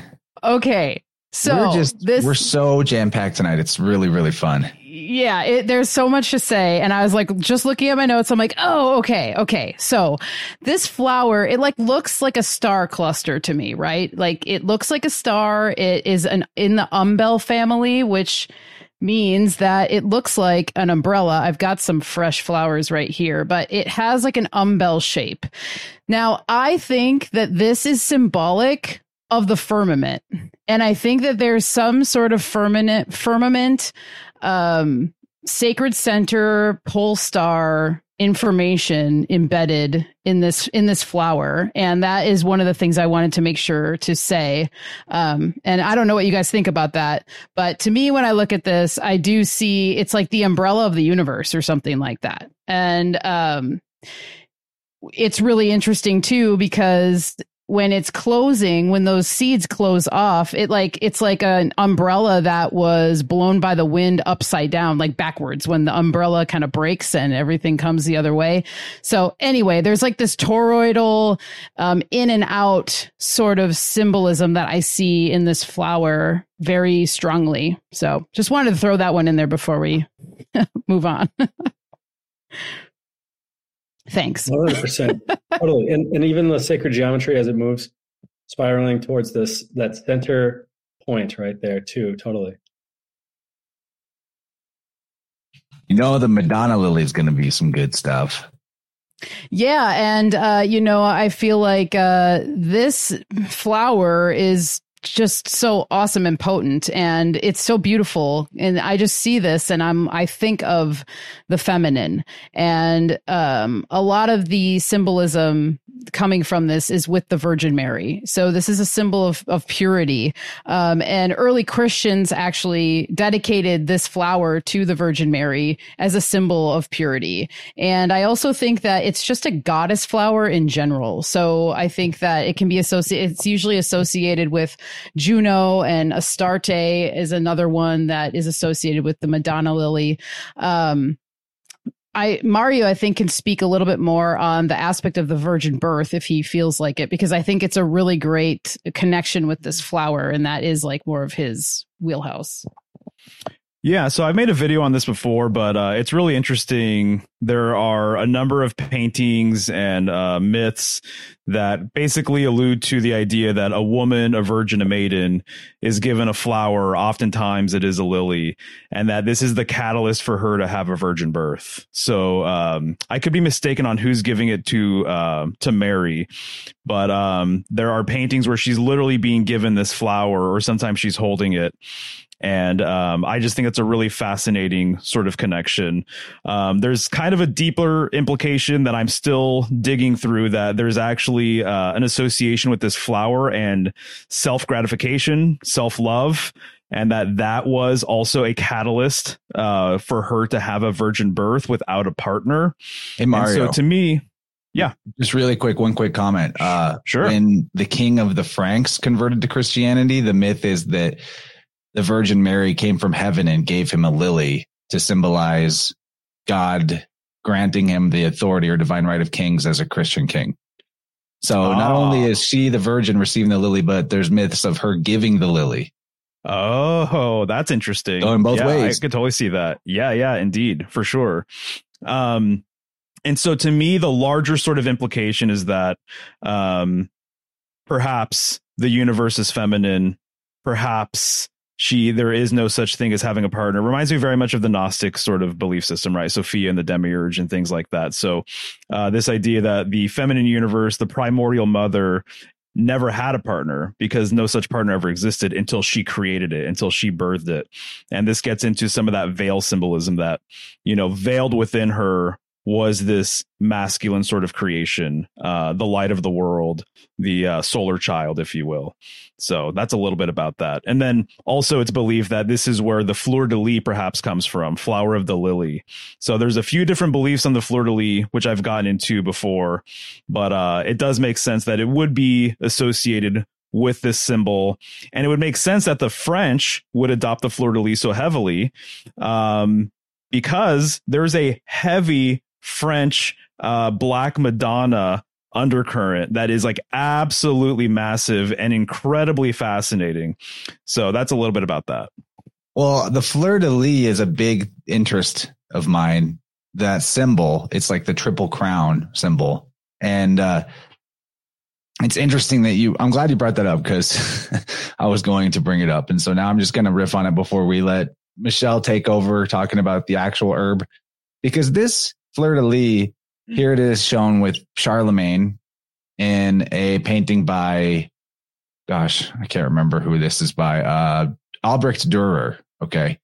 So you see this symbol all over. Here it is in an ancient Welsh king. It's on his staff, Hwyl Dada, I think, or Hwyl the Good. And that's supposed to be from the mid 13th century. It's all over the place. Here's an interesting connection with this symbol that may relate to bees or flies from the tomb of Childeric, a Frankish leader in the northern part of Roman Gaul. An old symbol that they found there in his tomb. Here's the seal of Philippa Auguste, and this is a coin supposedly, allegedly, 1,000 years old. But I think that this is the type of thing where they say that the coin is minted with the image and likeness of a ruler, but it's really a goddess or a god figure. I feel like that is constantly happening with old coins. So I think this is like a Kybele type figure, the goddess of fortresses, St. Edward's crown with the fleur de lis on it. So I just wanted to show that it's related to the triple crown of Baal, really important symbol. But in terms of the question as why are these called lilies when they look more like a flower called an iris? That's a very good question worth asking. And it might be because the Franks lived around the river named Lys, Lis. And that could be, and that river had a lot of irises around it. So they already were like associated with that symbol, potentially, the Gauls. This is according to Pierre Augustin Bastier des Savages, 18th century naturalist. But I find that interesting that, this shape, because of the name Lys, the river, they're calling it the fleur de lis, and now saying that and now the belief is that this symbol is lilies or lys. And then you also got to throw into the mix that the Phoenician name for a lion is Lys. That's basically how it's said in the Phoenician. And believe it or not, Gabe, perk up your ears, my friend. The lily that we're about to talk about is toxic to cats. So if his face, yeah. So if if the royals are secretly encoding this lily symbolism, and it has to do with the divine right of rulership, is this a secret way of keeping the knowledge that think about the gates, the gatos, the cats guarding the threshold of the palaces and castles, and the lys, the lion, is this basically encoding the idea that the commoners were intentionally kept polluted with the toxoplasmosis parasite, and that the royals had the knowledge of not having the toxoplasmosis as a way to separate themselves from the public and have a leg up among many others. And then Dylan, of course, Jesus' name in the Talmud is Jesus Bar Panther, which it means son of Panther. And the panther symbolism with Bacchus is replete, but I'll stop there. I just needed to put all that out there so Gabe could have a toxoplasmosis mind blow. Yeah, buddy. Thank you so kindly. The fleur de lis thing it just weaves for days, right? It's a show in and of itself, which has happened and still could happen more. There is a strong channel of logic about different cultures actually considering north to be different directions. And so the idea that like the French would actually put out maps where the compass on the map is falsely pointing north in the opposite direction. And that is a public-facing deceit that they would implement intentionally so that other people would think they had the map and end up in the opposite direction exactly. So that makes it the flower of the lie. And so the compass, the legend of the map is lying to you, but only the generals know this. Right, so all it's lying to you because lion means lion in Phoenician. It's lion. That's right. And so also the lily flower is the Mayflower, and May brings us to Taurus and the 5-point Venus aspect.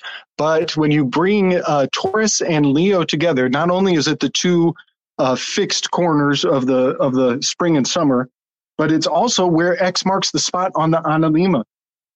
The lily and the Leo, where am I? There we go. They meet. It's the crossing point. Here we're entering Taurus, and there we're leaving Leo. And so the secret of secrets is to know the map of the Analema. But this is tax day on the rise, and it's Vulcanalia on the fall. Oh, man. So, converging the two aspects, the Taurus and the Leo, is telling you that you've got to rota your thinking. You got to rotas. You got to keep on the move. Bostrophodon, reading in both directions at all times. Yeah, and that gives some indication to us that maybe the woman on the strength card is the Empress rather than Virgo. Same woman, in my opinion. But I see your point for enough. sure. The Queen of Heaven, either way. Yeah. Yeah. And it's maybe her in different forms, made in Mother Crone, that whole chestnut. Yeah, exactly. Well, Slick, I don't think you explicitly said it, but the idea that these maps, that the northern point on the compass rose would be indicated with the fleur de lis. So you would see a lot of these older maps or even a compass itself, and the northern point is the only point that has a fleur de lis as its arrow. Nice. So that to me is very fascinating. Yeah. That is a symbol that just is unbelievably hyperdimensional. Good word. Oh, yeah. Okay. Now let's talk about herbs. Let's talk about the lily itself, because I'm sure there's so much gravy in this plant. Well, this is great because I had a feeling that this one was going to be like that. I wanted all of us to be able to chime in with everything because there's so much going on with it and the symbolism is so deep. But kind of going off of Slick's point of like this kind of being a flower of Taurus because, you know, it is an Easter lily. That's also what this is known as. And so I just think about rebirth after winter and then sometimes those first flowers of the spring, they have, I find that there is like a yellow white thing going on. Like I think of Trillium is one of them that comes to mind. That's always white. But anyway, springtime is something that these flowers are associated with. Now, if you were to use this lily medicinally, which you can, but I'll say I think that there's better options, but you could use it if you were in like a pinch or something, because this medicine, lilies in general, they really don't like to be uprooted. And they really like to be planted somewhere where they can be left kind of to their own devices, to do their thing, to take care of themselves. And I find it very interesting because I think that there's like some weave with like, she's an independent woman. She obviously needs help and wants help and sometimes might need extra fertilization by you, or you might need to attend to her for some reason. But I think there's some kind of strong feminine, independent energy coming from the lily in that sense. And with this lily in particular, you kind of can't see it in this photo, but these stalks are, they grow up long, tall, and straight. And so she's very confident. She stands up straight. She has a nice straight stem that holds up these beautiful flowers. And she needs to be strong because these lilies, anyone who's had lilies, they're kind of heavy. There's like a weight to them when they're all in bloom like that. But if you were to use the root medicine, which you can, like I said, you're going to get mucilage from this root. You're also there's demulcent properties to it, which we've talked about before, but are softening. They're going to be soothing to irritated tissues.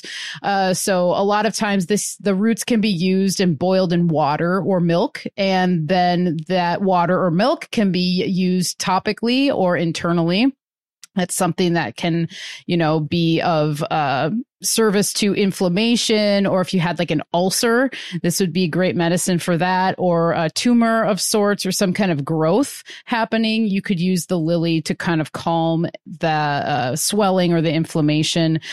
Kind of like the wild carrot, this loves, it just goes deep into the soil, loves the sandy, fertile soil again, which I thought was another interesting weave with the Queen Anne's lace and the Madonna lily, that they both kind of like the same types of soil to be put into. Right now would be a great time to plant lily bulbs, if you wanted to have them in the spring.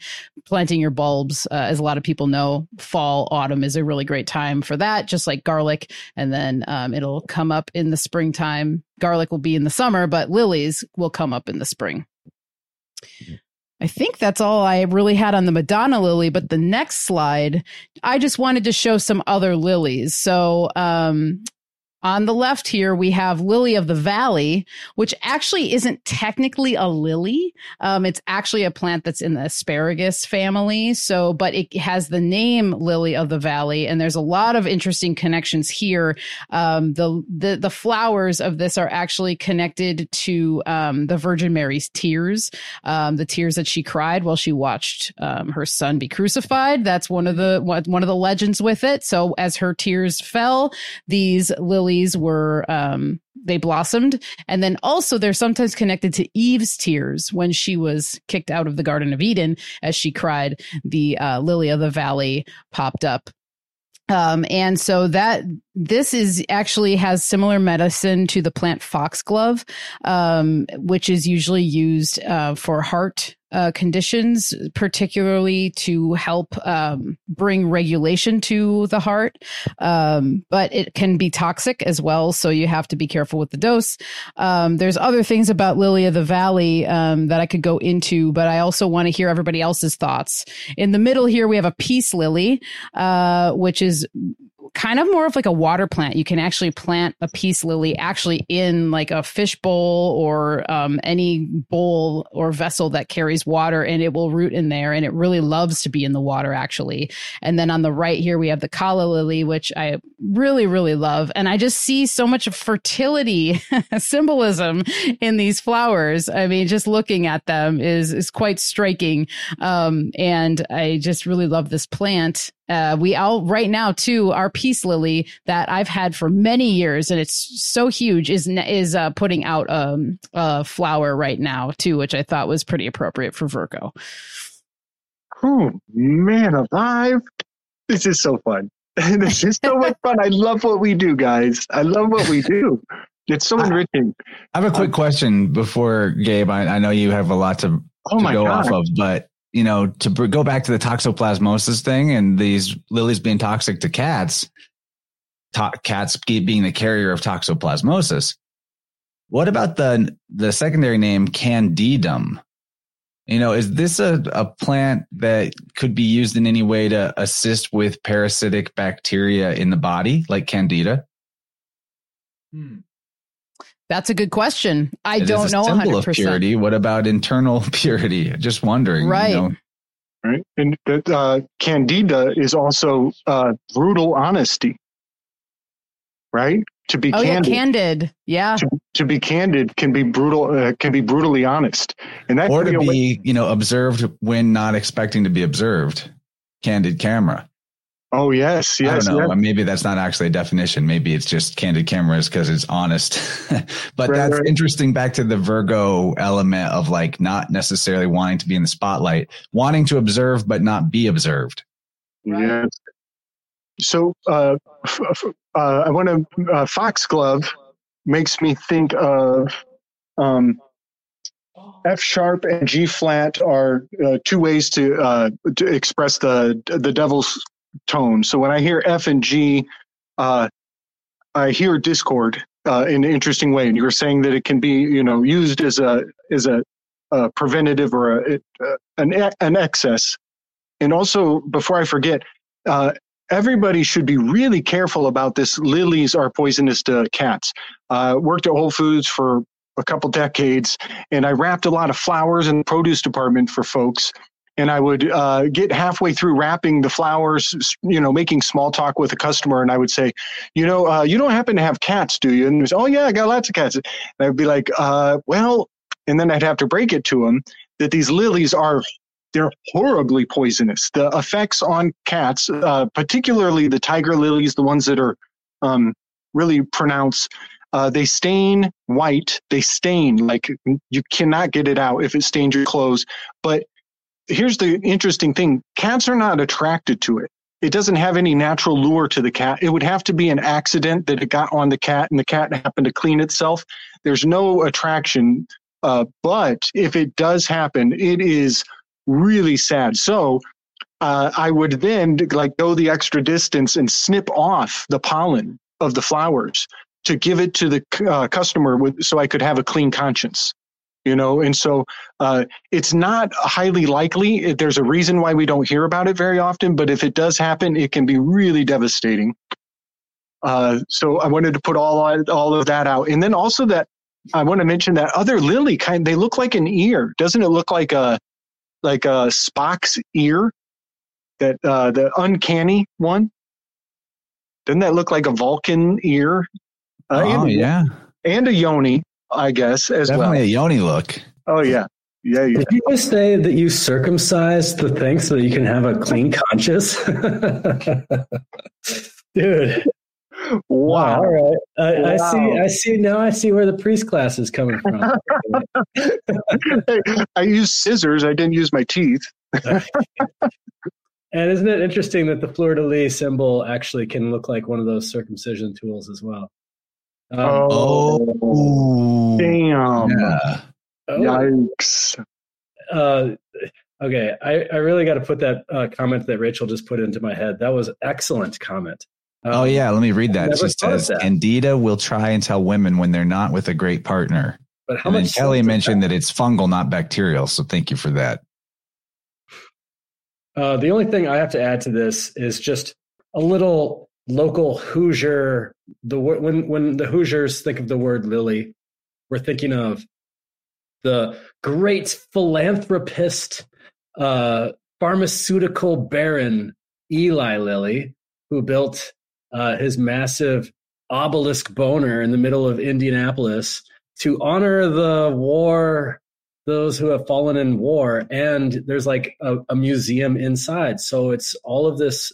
It's kind of like the lily encoded again, where you have like the phallus inside of the yoni, but in this case of this corruption that's this architecturally on the whole city of Indianapolis, the center, this is like America's Circle City, right? This is all the race cars go around. Everything is going around this phallus that has its yoni on the inside of it. It's really crazy. So that's Eli Lilly. Yeah. Which the initials would be EL, right? So there's like a God complex hiding out right there.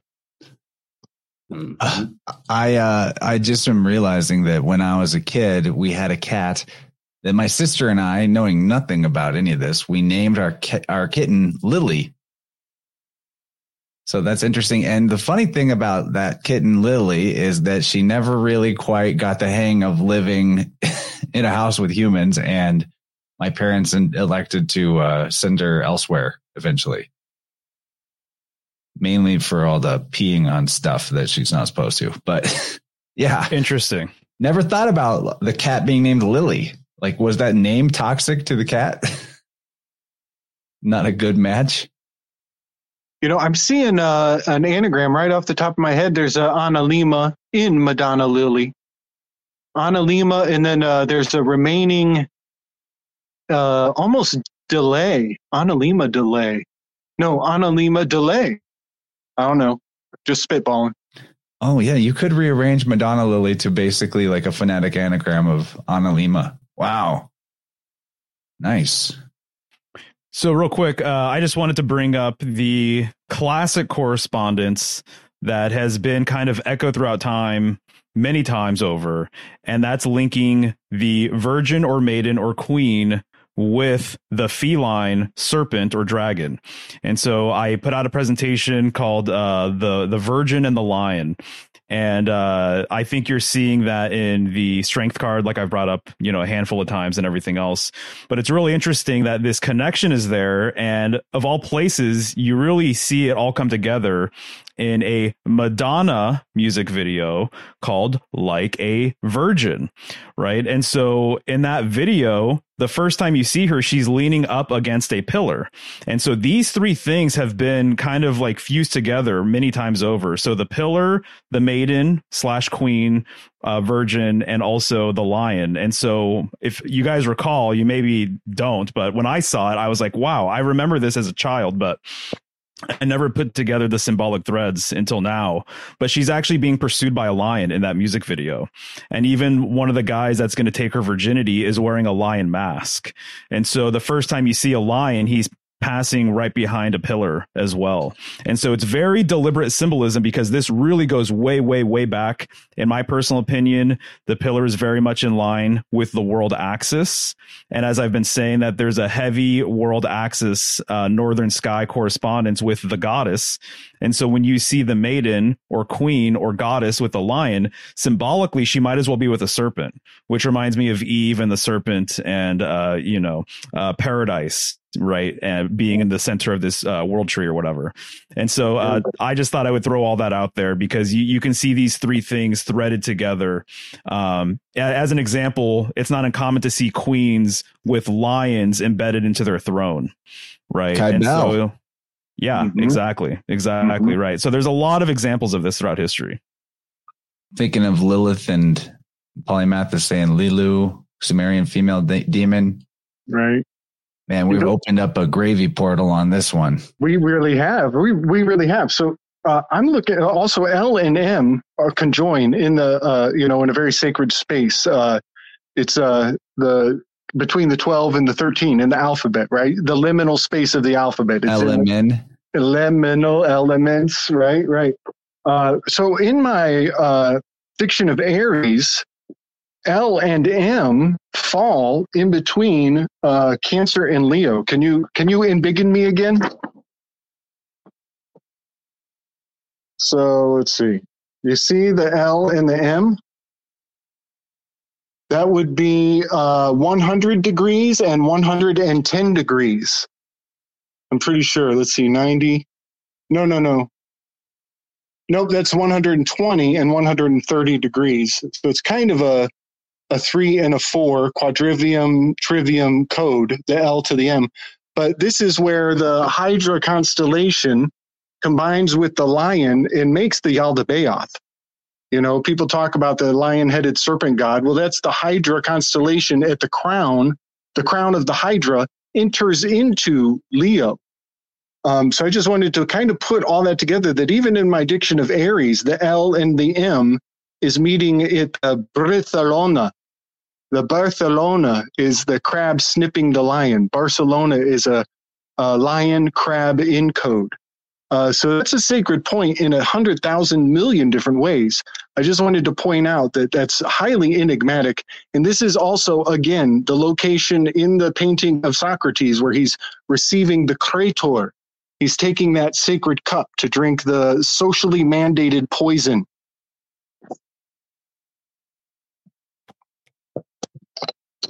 Significant for sure. People have said that is very much in line with the demiurge, and the heliacal rising of Sirius is at that time, at the beginning of Leo, which is super significant too.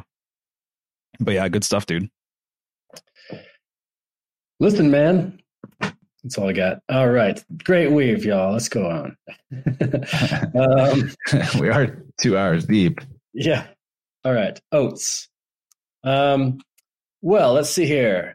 On the picture on the left is a bunch of oat tops that I harvested from my friend's farm. Shout out Village Farmstead, who I picked up my CSA from my shop today. They drop it off at my shop. It's so awesome.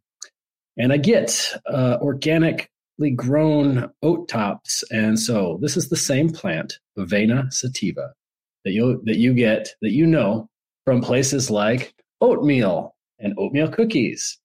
The milky oat tops are one of the greatest nervous system remedies.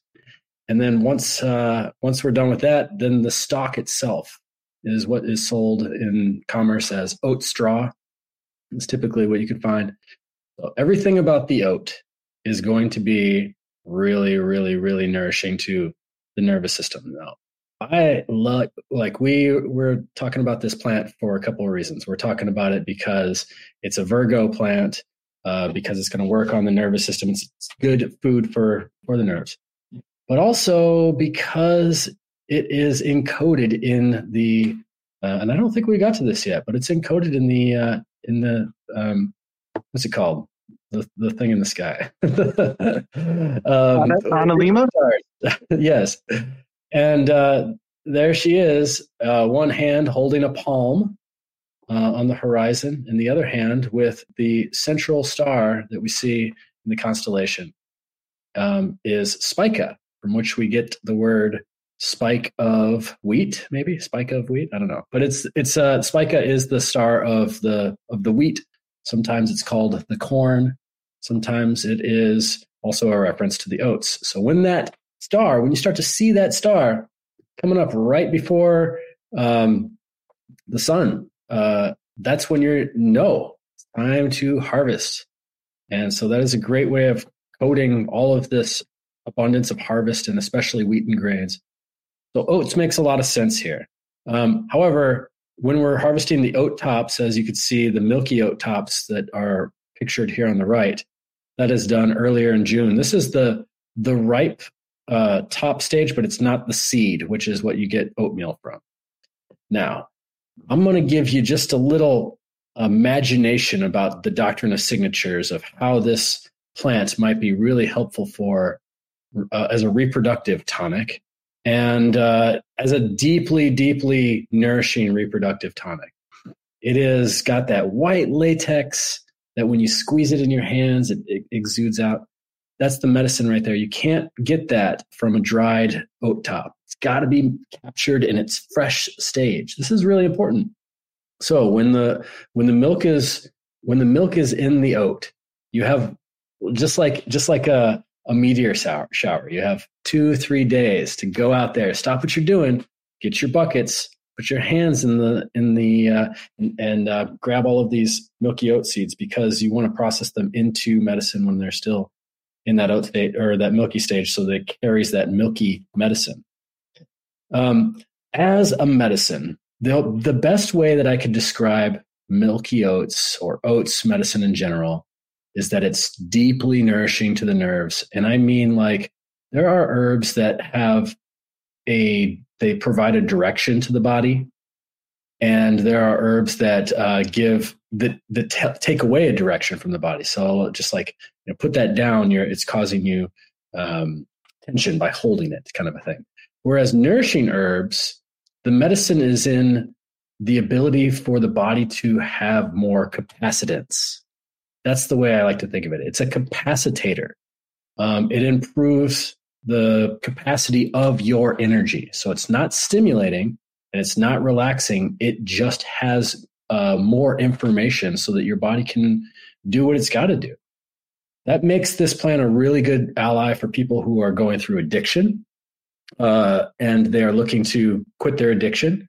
Well, the addiction serves a purpose for a lot of people, because it is that outlet to provide that, excess whatever is coming in as the grounding capacity. So now if we take that away, it can really cause a lot of problems in people. So that's why things like biofield tuning are so helpful. Things like nourishing herbs are so helpful, but especially oats. This is like perfect for people who are really, really burnt out or who have relied on something for a long time.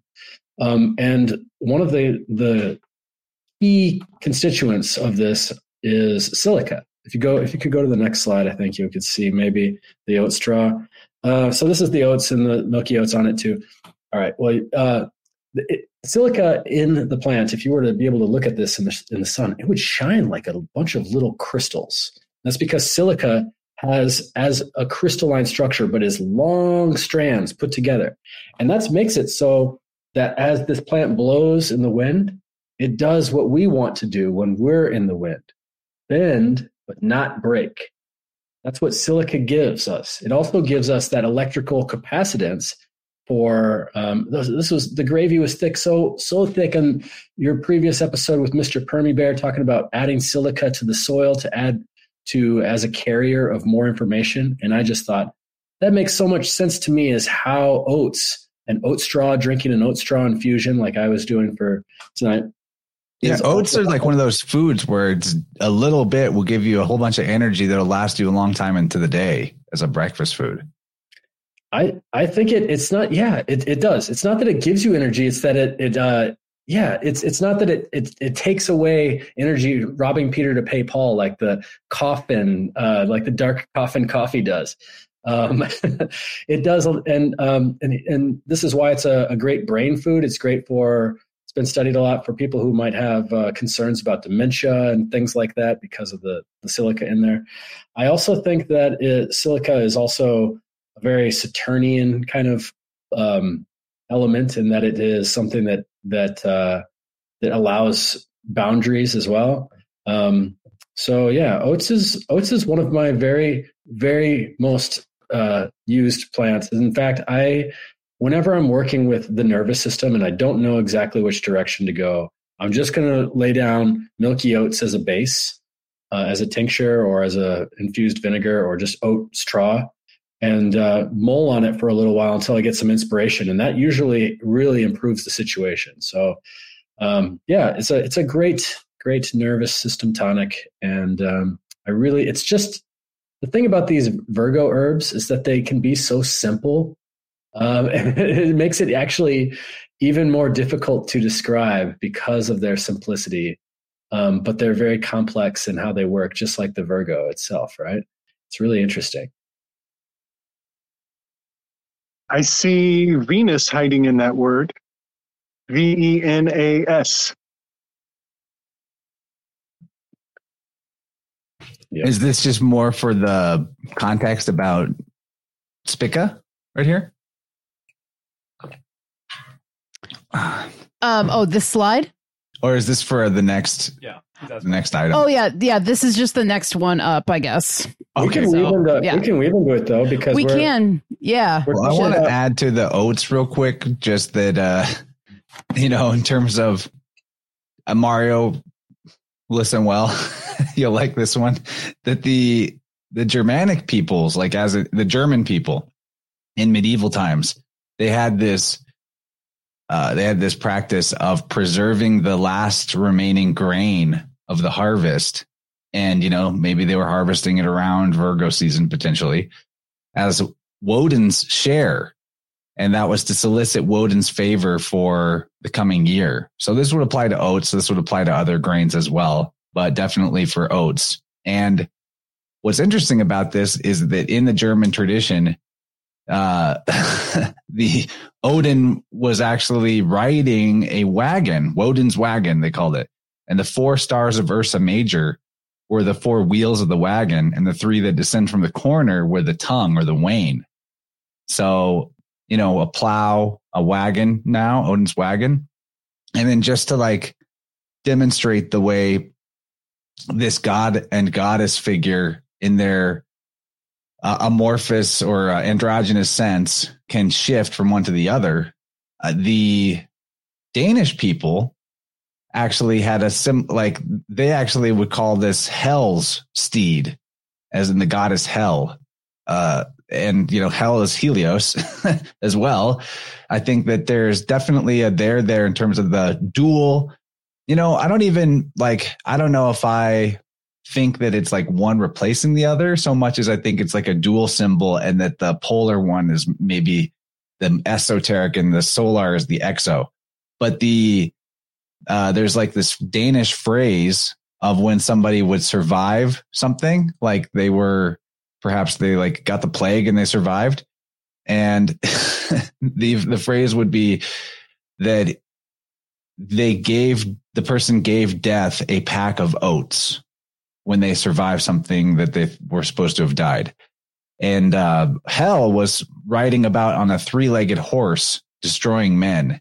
And then the idea is he gave Hel a pack of oats and you survive instead of being destroyed by Hel. So I feel in my opinion, there's a connection between Woden's wagon and appeasing Odin with the last grains of the harvest. And then in Germany, and then the Danish people having this idea that to cheat death, you give death a pack of oats. I can't draw a perfect receipts given, connection between the two, but I think there's a connection between the two, because Odin is also, he's the all father of Valhalla, where he rules the dead. So I think, and Hel is, the place, the underworld where the dead go as well. The difference being Valhalla is for the ones who fall in battle, and Hel is for everybody else. So I think there's a big connection there. And I think that bribing with oats is a funny connection to stave off death. And it makes perfect sense, because what's coming after the harvest is Hel. Hel is winter. It's the water winter side of the zodiac. It's Hel freezing over. So what? And Dylan says oats are something that can be stored and will help you cheat death during winter. Exactly. Dude, that hits so hard for me. This image on the left, that day. So one of the things I like to do is I like to go around and I like to taste the things I'm walking by. It helps me interact. Oh, this one is a little bit more bitter. This one's a little bit more sweet. Why is that? Oh, this one's got more sunlight. Okay, blah, blah, blah. So because this plant is, as you can see, it's kind of spiky. And because it's really high in silica, it's rigid. This day, one of those things got lodged into my tonsils or something. It was stuck in there, and it elicited a healing response in me that was the most sick I've ever been. And I think if I was, this was a few years ago. So if I was into the germ theory paradigm, I would have maybe thought to myself, I think I have it. I better go get a test or something. But instead, I just laid there for 2 weeks and I sweat it all out. And it was the most religious crazy religious experience, and it was profoundly healing, and I loved it. But it was as if I did not have one of those buckets for Odin. I would have kicked it, if you know what I'm saying. It was gnarly, dude. And wow, man, I'd never thought of that. That's crazy, though. So this picture was taken by a very different person now, because a lot of my traumas fled me that the following day. That's crazy. World Chocolate Bald Beauty Day says, compared to cow tits, goat tits resemble this oat head. Maybe the name encodes Satan goats. Funny you should say that, because another thing that the German folklore had was the Haferbach. The Haferbach was the oat goat. And, depending on where you were, obviously folklore shifts from region to region, but instead of leaving an offering to Odin, you would need to leave out an offering to the Haferbach, the oat goat. Otherwise, he might destroy all your crops instead of just taking the offering. And they had they had the rye hound, the barley wolf, they had the April ox, the grain cow. They had a whole menagerie, if you will, of spirits that they needed to appease. But it's interesting in terms of the Haferbach, the oat goat, because it makes you wonder, is this in the entire practice, is this practice some kind of precursor or leftover of the idea of the tithe to the priests? And is the Haferbach in any way related to Bacchus? The goat and Mercury symbolism obviously goes together, and Bacchus is a mercurial figure. So I just want all that to be in the mix too. Thanks for that comment. World Chocolate Bald Beauty Day. The oat big goat. Time. Big time. That's definitely a Satan goat. The oat goat. So a really interesting picture is forming in my mind around this. So there's a secret society called the Astrophel Society. They took what Nietzsche put down and they mixed it with Marquis de Sade, and it came out with this crazy concoction of philosophy that I do not recommend for anybody. It makes me uncomfortable. That's saying a lot. But they, Bataille, I'm saying his name, it's all Frenchy, but this guy, Bataille, there's a silent L in there. He has expounded on the accursed share. And the accursed share is something that folks who are of the earth, the normal-minded people, don't think this way. It's outside of what we consider logical. But the accursed share is something that the people in very high places, they kind of have to keep it on the down low, how much excess they practice. And if we found out how much extra they have on hand, then our resentment would build up to a dangerous degree. So this accursed share has been implemented in what is called potlatch culture. And potlatch culture is, the Stoa was on my mind too. Big ups, buddy. The potlatch culture is a fascinating thing. And if you read about it, it makes it sound like Eskimos, kissing and doing each other favors. And it's very charming when you look through the Wikipedia lens. But they had to make that shit illegal in Canada because they were operating on very dangerous levels with this old practice of taking the excess and investing it into like a dead-end operation. And then somebody who you're nepotistically connected with on the back channels, one of your buddies is going to scratch your back. They come in and they sabotage your project for you. They sacrifice your accursed share for you. And this is all done in equity on the down low. Everybody's hands are clean. But it got to such a degree that Canada had to make that shit illegal. And so when you look into what potlatch is, they're like, it makes it sound all cutesy wootsy and like this is what the Inuits used to do. And it kind of got out of hand because little tribal battles, they make it sound all small potatoes. I think we should think about what potlatch and why it was made illegal on a bigger level and maybe how they've circumvented the illegality of it still today. So a lot of this collapsing of the economy and, Sam Tripoli is like, it's not about making money. It's not about profits, In fact, what it might be about, and the reason why it looks so illogical is that they're working through the accursed share. And there's way more behind my words, but I just want to point out that a lot of this shit that doesn't make any sense might have everything to do with the accursed share. And that is has its roots in Odin worship, and NATO in reverse is Wotan. And that's what they call it in France, which we've been talking about a lot. Mega weave there, man. I believe we've talked about that before. The amount of gold and wealth in the world that may be cursed for various reasons. And there's a there. There's definitely a there.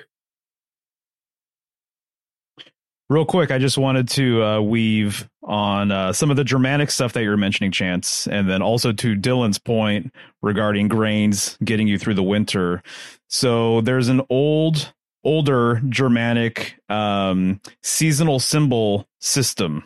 There's 4 symbols, one for each season, and they're all very interesting because they're all heavily encoded. And so to me, actually, symbolically, every single one really does kind of epitomize the season itself.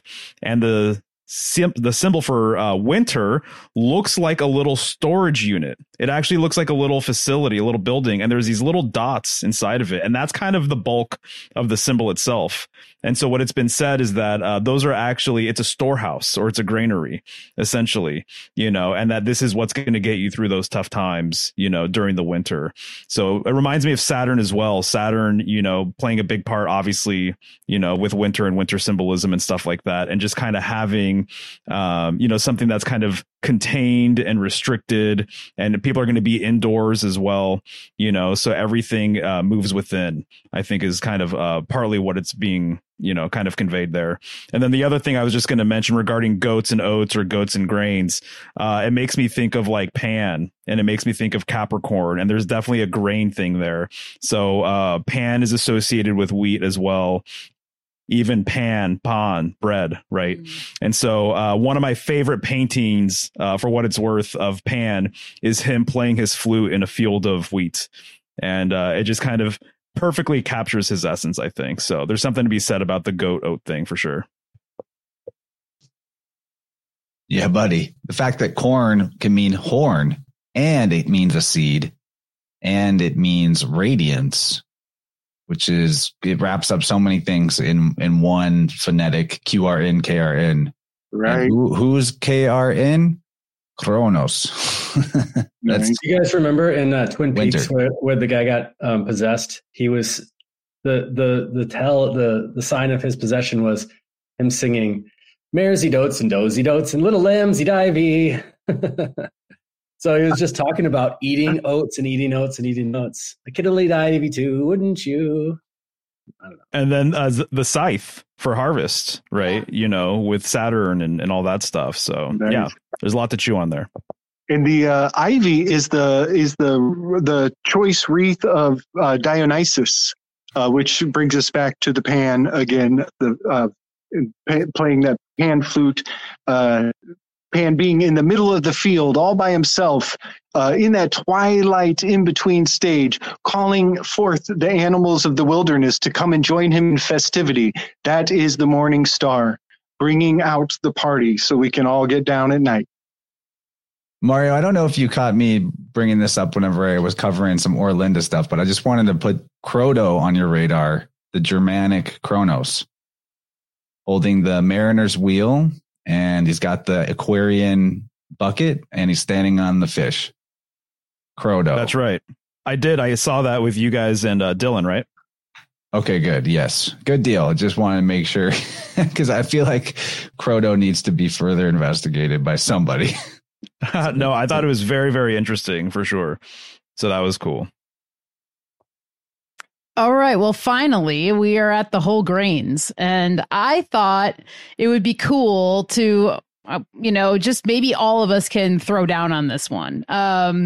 symbolically speaking, because there's such a huge connection, as we're all talking already about grain. So just to put pictures to the names, I guess, I was just tripping out at how many of these grains actually look very similar to one another. And so up on the top left, that's wheat, but then on the bottom left, that's barley. Or sorry, bottom right. Bottom right is barley. And the structure is very similar, but the differences are just very nuanced. So the barley just clearly has longer, like little almost hairs. And that was the other weave I was thinking about. It was just like a lot of these grains look like hair, which is another Virgo thing. And then you have the same kind of the corn silk on top of the corn. Reminds me of hairs. And there's the way that corn is fertilized, that the corn silk part is actually the female part. And then when the spike comes on top of the corn that looks almost like wheat, those seeds drop, and those hairs, the corn silk, must catch the seed in order for it to be fertilized so that it will actually produce an ear of corn. So there's almost like a pubic hair thing going on with the corn silk, in my opinion, which goes back to the veil symbolism. There's a covering, that is protecting the area. It's there for a reason. So again, with the hair. And then on the lower left, we have quinoa. And then next to that is millet. And then I brought in some amaranth. And it's very similar. They're all just very similar, in my opinion. And so it's really cool to see the crossover with these plants. And then the one that just is like the anomaly of the group is the upper right, which is buckwheat. So it looks totally different, which I found very interesting as well. So anyway, just wanted to bring all these together, and then we can kind of talk about it all as a group and throw in. But the other thing that related to hair for me is like looking at the wheat on the upper left there, it looks like a braid. So it's braided hair. There's something going on with that as well. So yeah, there it is. Nice. Have you guys ever heard the trivia question? How many hairs are on an ear of corn? The exact same number as there are kernels. Meaning Isn't that true? That every single hair is a little umbilical cord for each little kernel. Whoa. Yes, the pollen comes down and it touches that hair and it goes and fertilizes that germ. Yeah, man. It's straight up cornographic. Shut your cornhole, Gabe. Yeah, it is pretty corny. You know what's an interesting philological leap that we can make? I wouldn't even call it a huge leap. We know the CG interchange, right?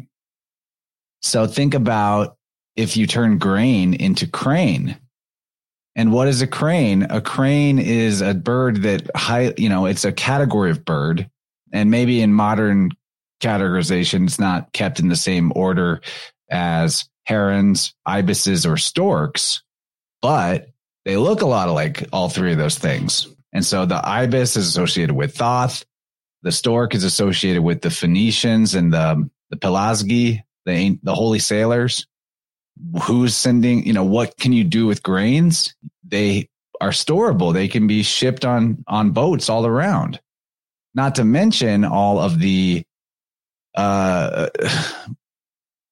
importance, if you will, for large scale civilization ruled by probably a priest king rulership class. And that without grains, there's not really warfare. That's not a thing. You got to have that to feed armies. And a lot of these deities end up being Lord of hosts. They're war related gods. So I think that's interesting, all in the mix. As soon as you switch the grain to crane, you can dig a lot of interesting gravy out of that bird symbolism, those particular birds and what they relate to in the occult. Right. Somebody mentioned Capricorn. I just want to say that Is that right? Oh, and it's almost, if we're going from equinox to the fall equinox to the winter solstice, it's 9 months. So that's a birth cycle. Also, just wanted to bring up the connection with grains and Libra. So my understanding is that symbolically the way it kind of plays out is after the harvest season or during the harvest season, you're going to want to weigh all of your grains. You're going to want to weigh your produce for sale to go to market. And so having an accurate scale is really important.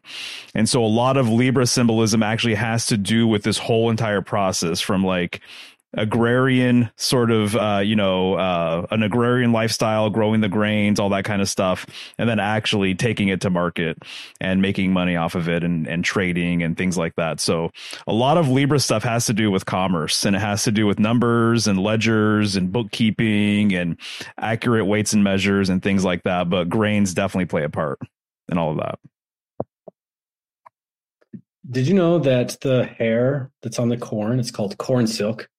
That is one of the best remedies for urinary tract infections.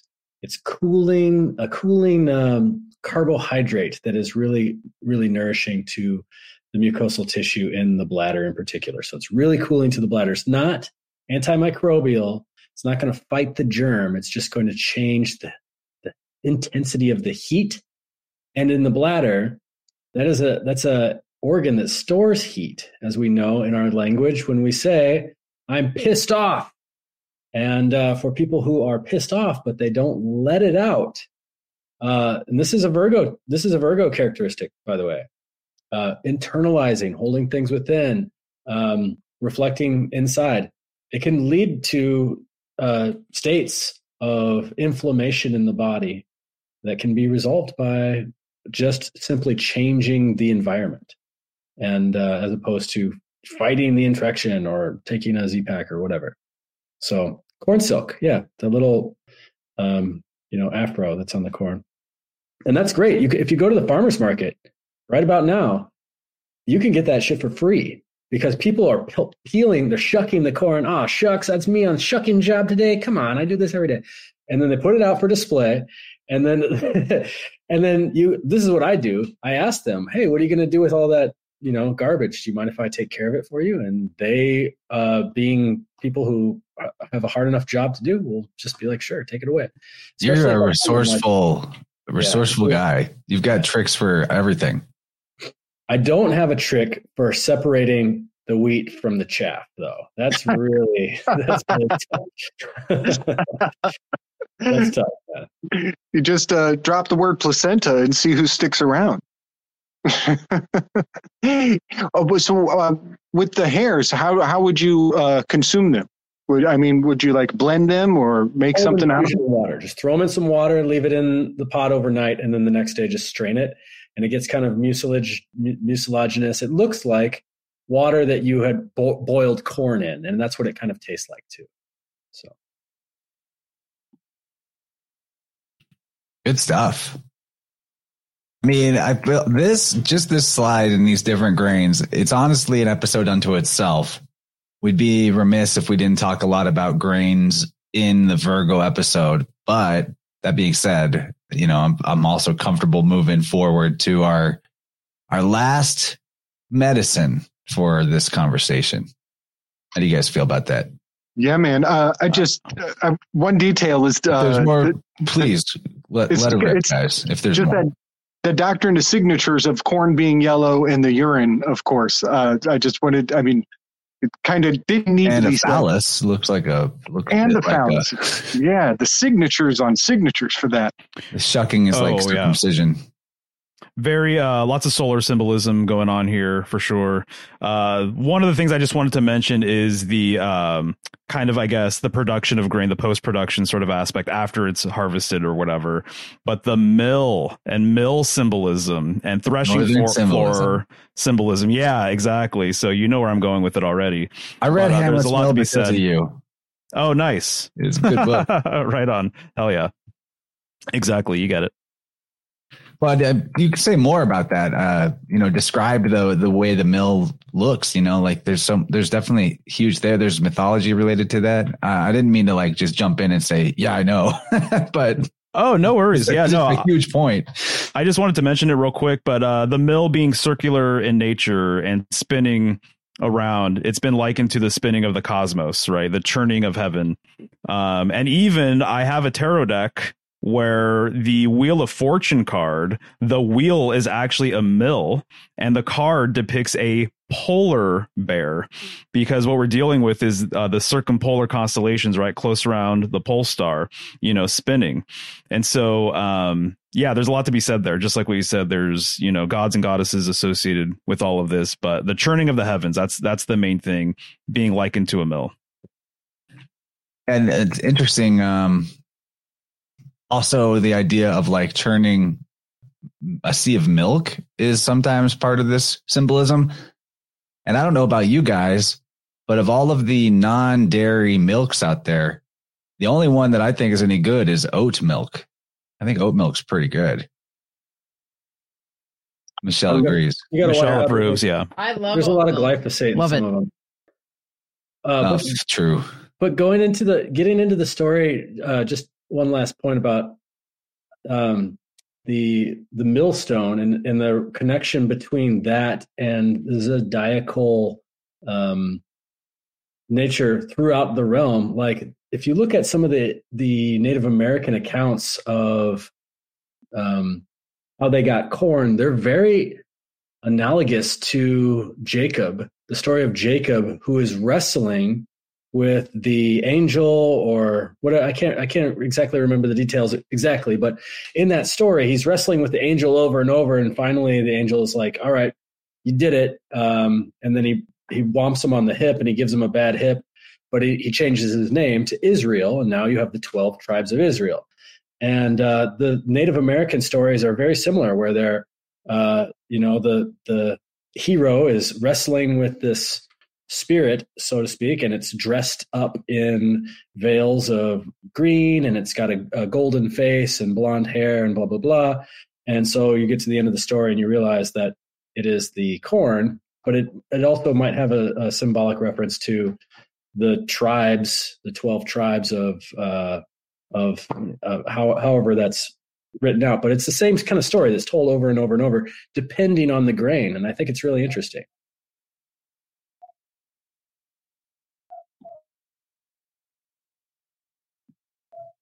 Tribes is an anagram for birth.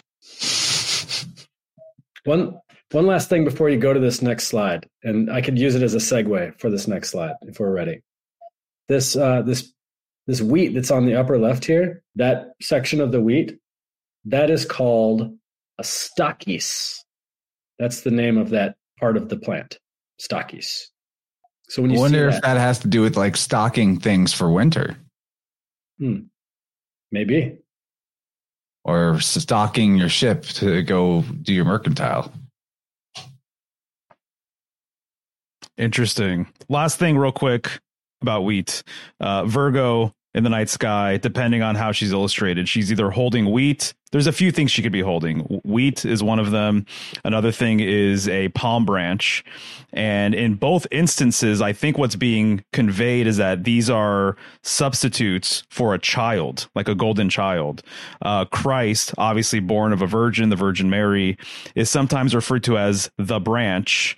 And then he's also the bread of life as well. So during communion, when you eat the wafer, you are ingesting the body of Christ symbolically. So in either case, I think that they're putting plants in her hands, but the implication is that that's actually these are symbolic of her children in a way.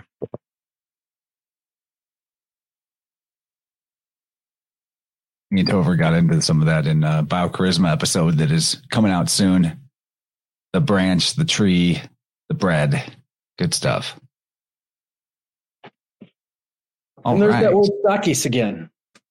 Stachys. Stachys, as in wood betony. Wood betony is a botanical name. It used to be Botanica officinalis, but all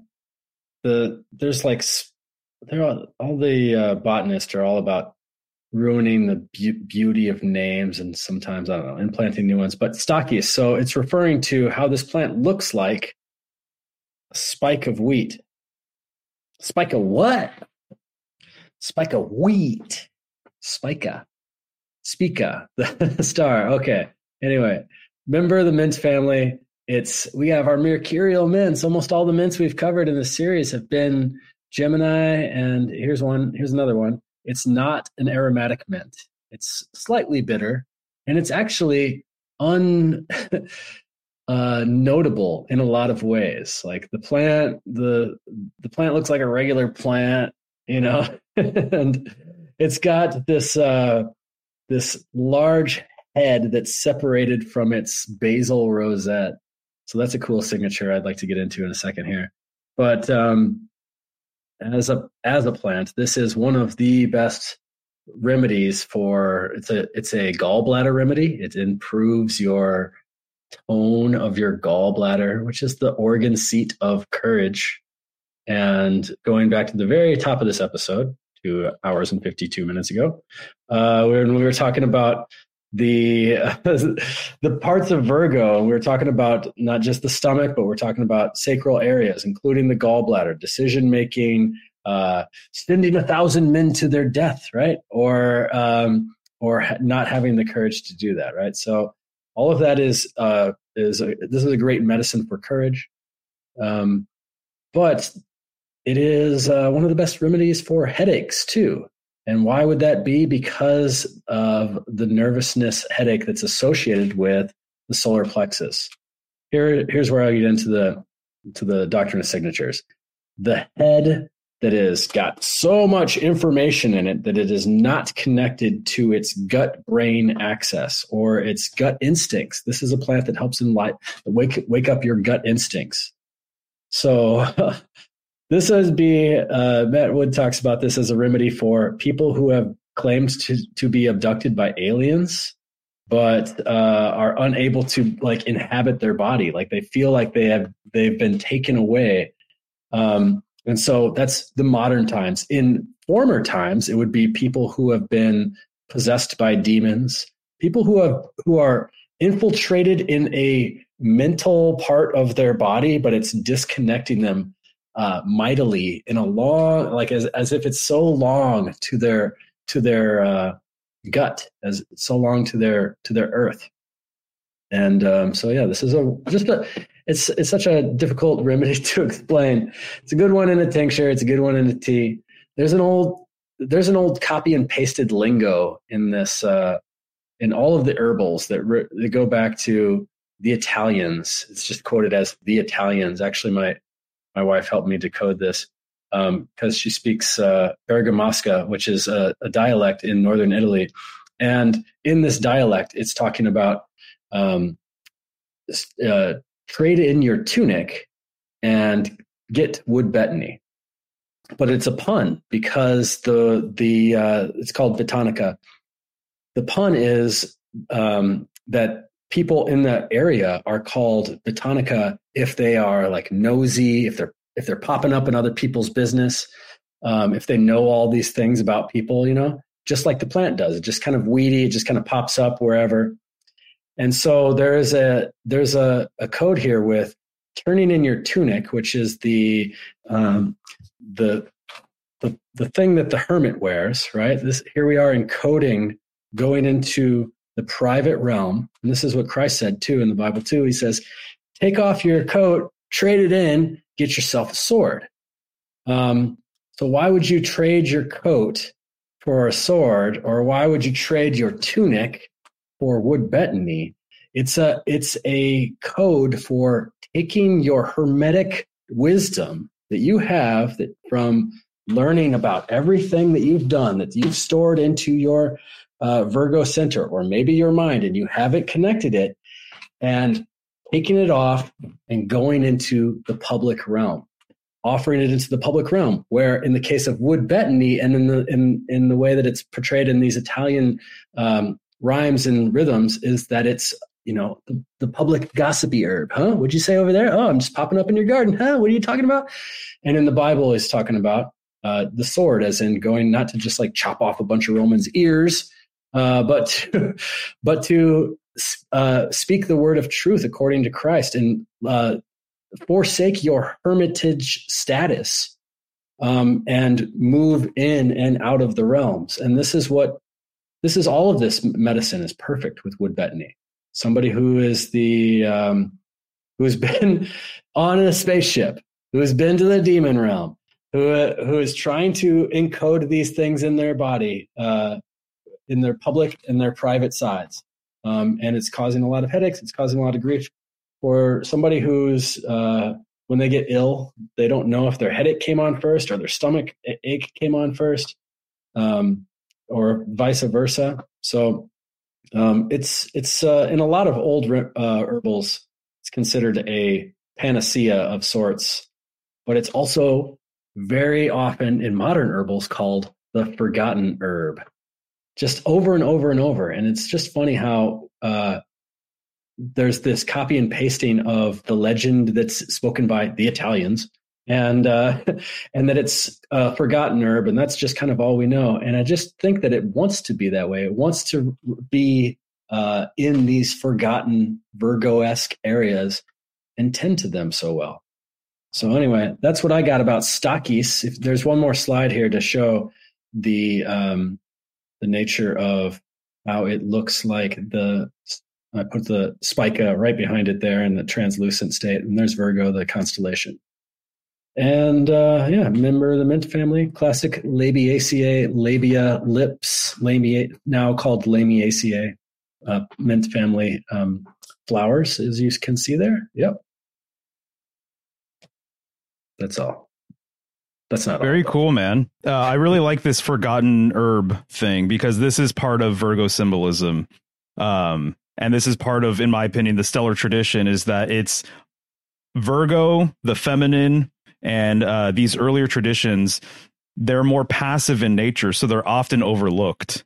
Meanwhile, the sun in all of its glory and all of its radiance almost demands your attention. And so it's more of a thing that's going to be seen, be observed, be discussed.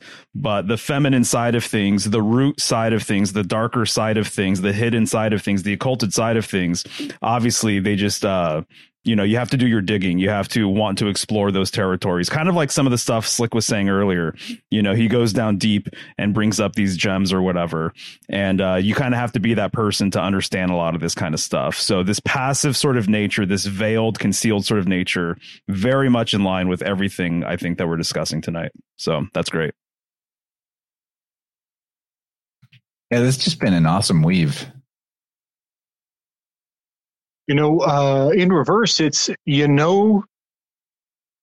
almost to bow.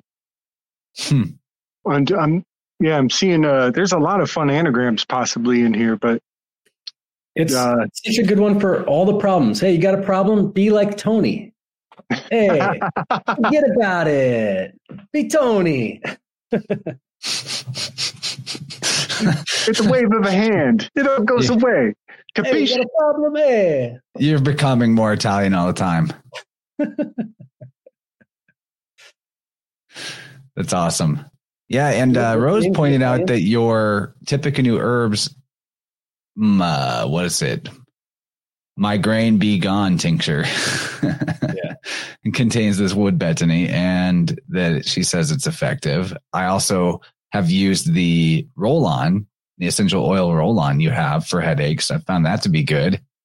So really, at this point, if people haven't gone and perused the site to see all the different possibilities that you're offering, they ought to, because it's really amazing. And I don't know, guys, but I think this is a great point to start concluding. We've done an awesome job tonight, like especially some of the surprise things that popped out. I've really enjoyed it. I appreciate you guys so much. It little sad that we're almost to the 12th sign. It's tough, but considering the way that it all shook out, that we're going to be, completing the wheel at Libra because we began at Scorpio, it does leave room for a fun 13th sign Ophiuchus weave. to, just to bring the band back together one more time at least. So we'll look forward to that. If we survive October 2nd, we'll survive. It's just a question of the technology. We'll be fine. Yeah, but all of this stuff is in your mind anyway. So the worst that could happen is we just have to switch to telepathy broadcasts. We can handle it. Or get together in real life and build the community that way. I'm into that. Everybody move here. Karmatage. This is the place to do it. Come here, everyone. Come on. So I don't have any closing thoughts other than that I just appreciate the four of you so much. It's a lot of fun every time we get together. The chat has been phenomenal from my side, from Michelle's side, from Mario's side.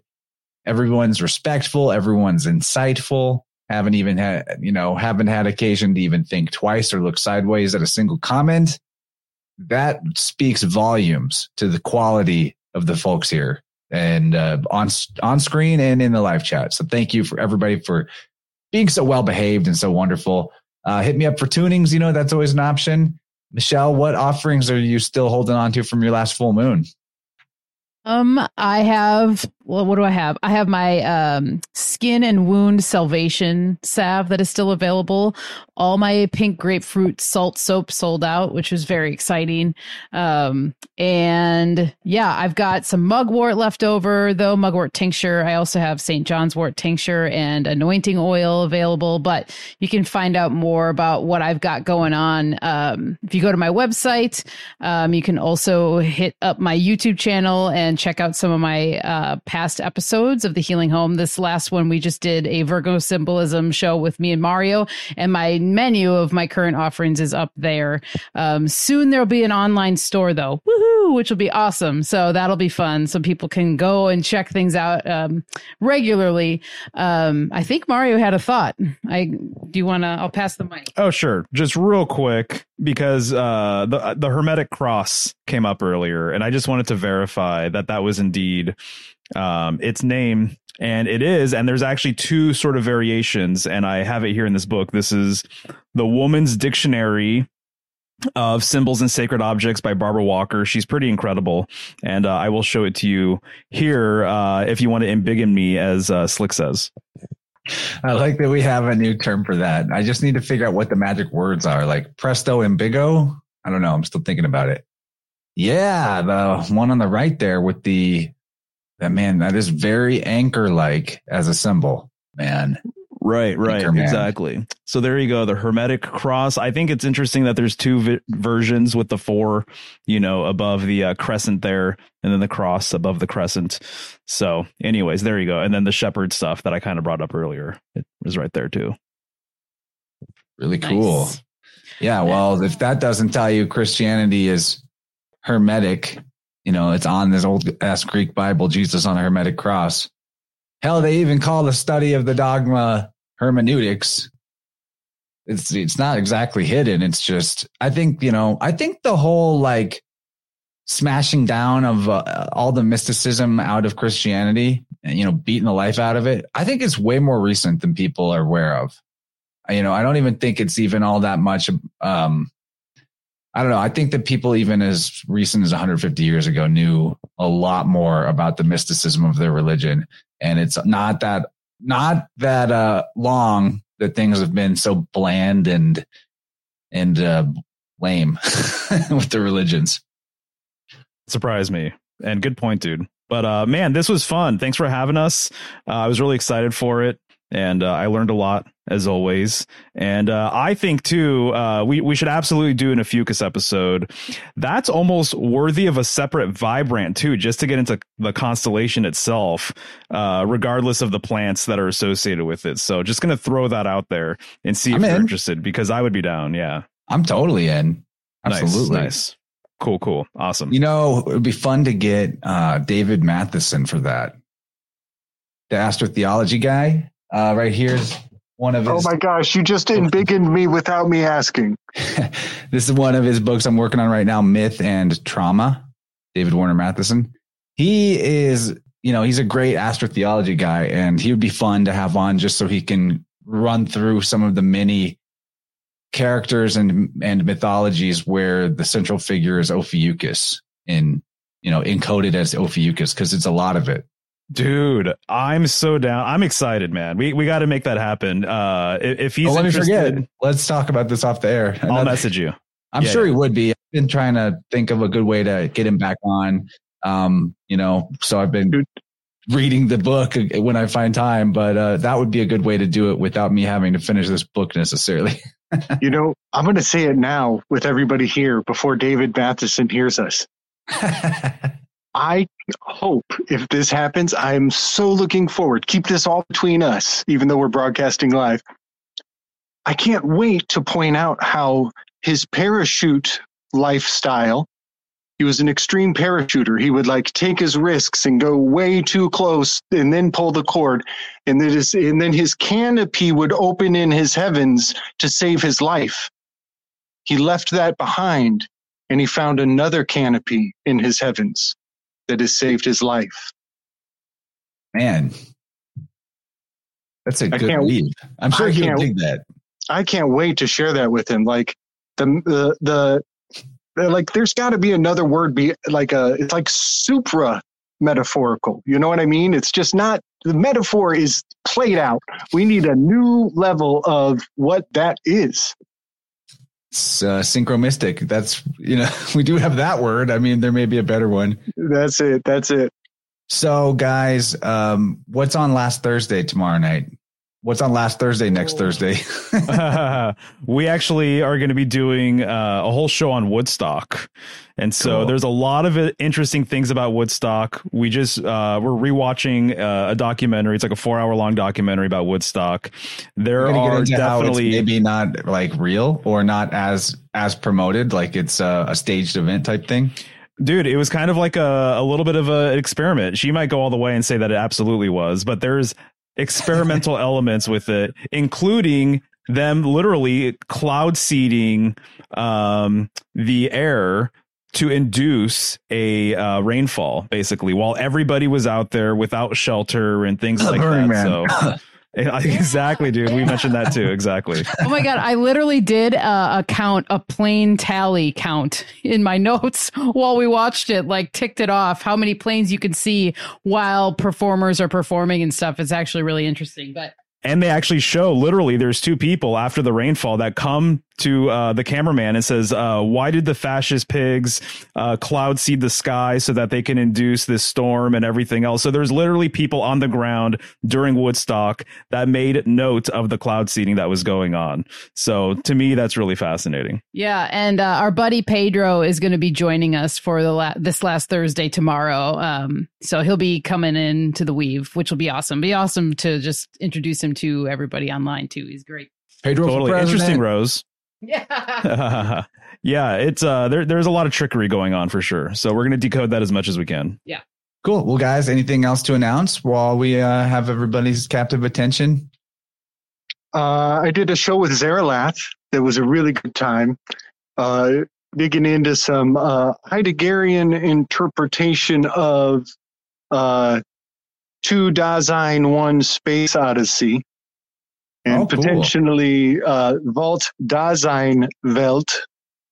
It's hiding out in so many places. So yeah, we kind of wove on that over on his channel the other day. And in a month from now, I'll be on Paranoid American's channel. He just backloaded a ton of episodes. So he's going to be producing for months. I think he's laying cover smoke for some sort of secret Masonic mission he's going to be on. I had so much fun doing Thomas's show. He's so cool. That was great.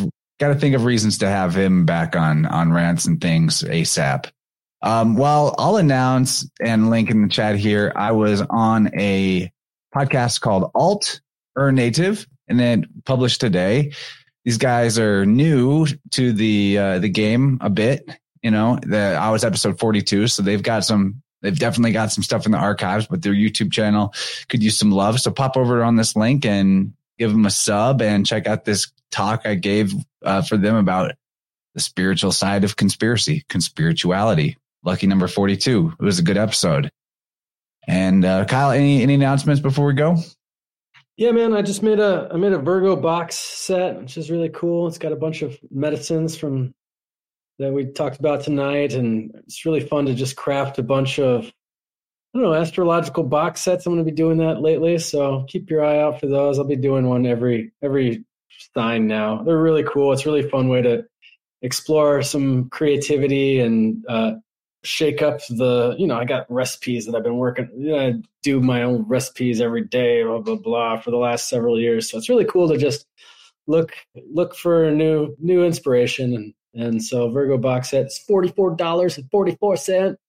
And, and yeah, man, I don't know. Just really enjoying things right now, enjoying the life, enjoying this show, enjoying hanging out with my friends, enjoying seeing my friends in the chat.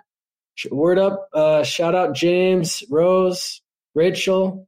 Y'all are awesome. Dylan, what's up? And yeah, it's just been a great night. I'm looking forward to our last episode together. And thanks for having me on, man. It's always a pleasure. Always. Yeah, I had so much fun. Couldn't imagine a cooler group to hang out with on a Wednesday. All right, then we'll wrap it up. Much love to you all. To Big all, love good and night. respect.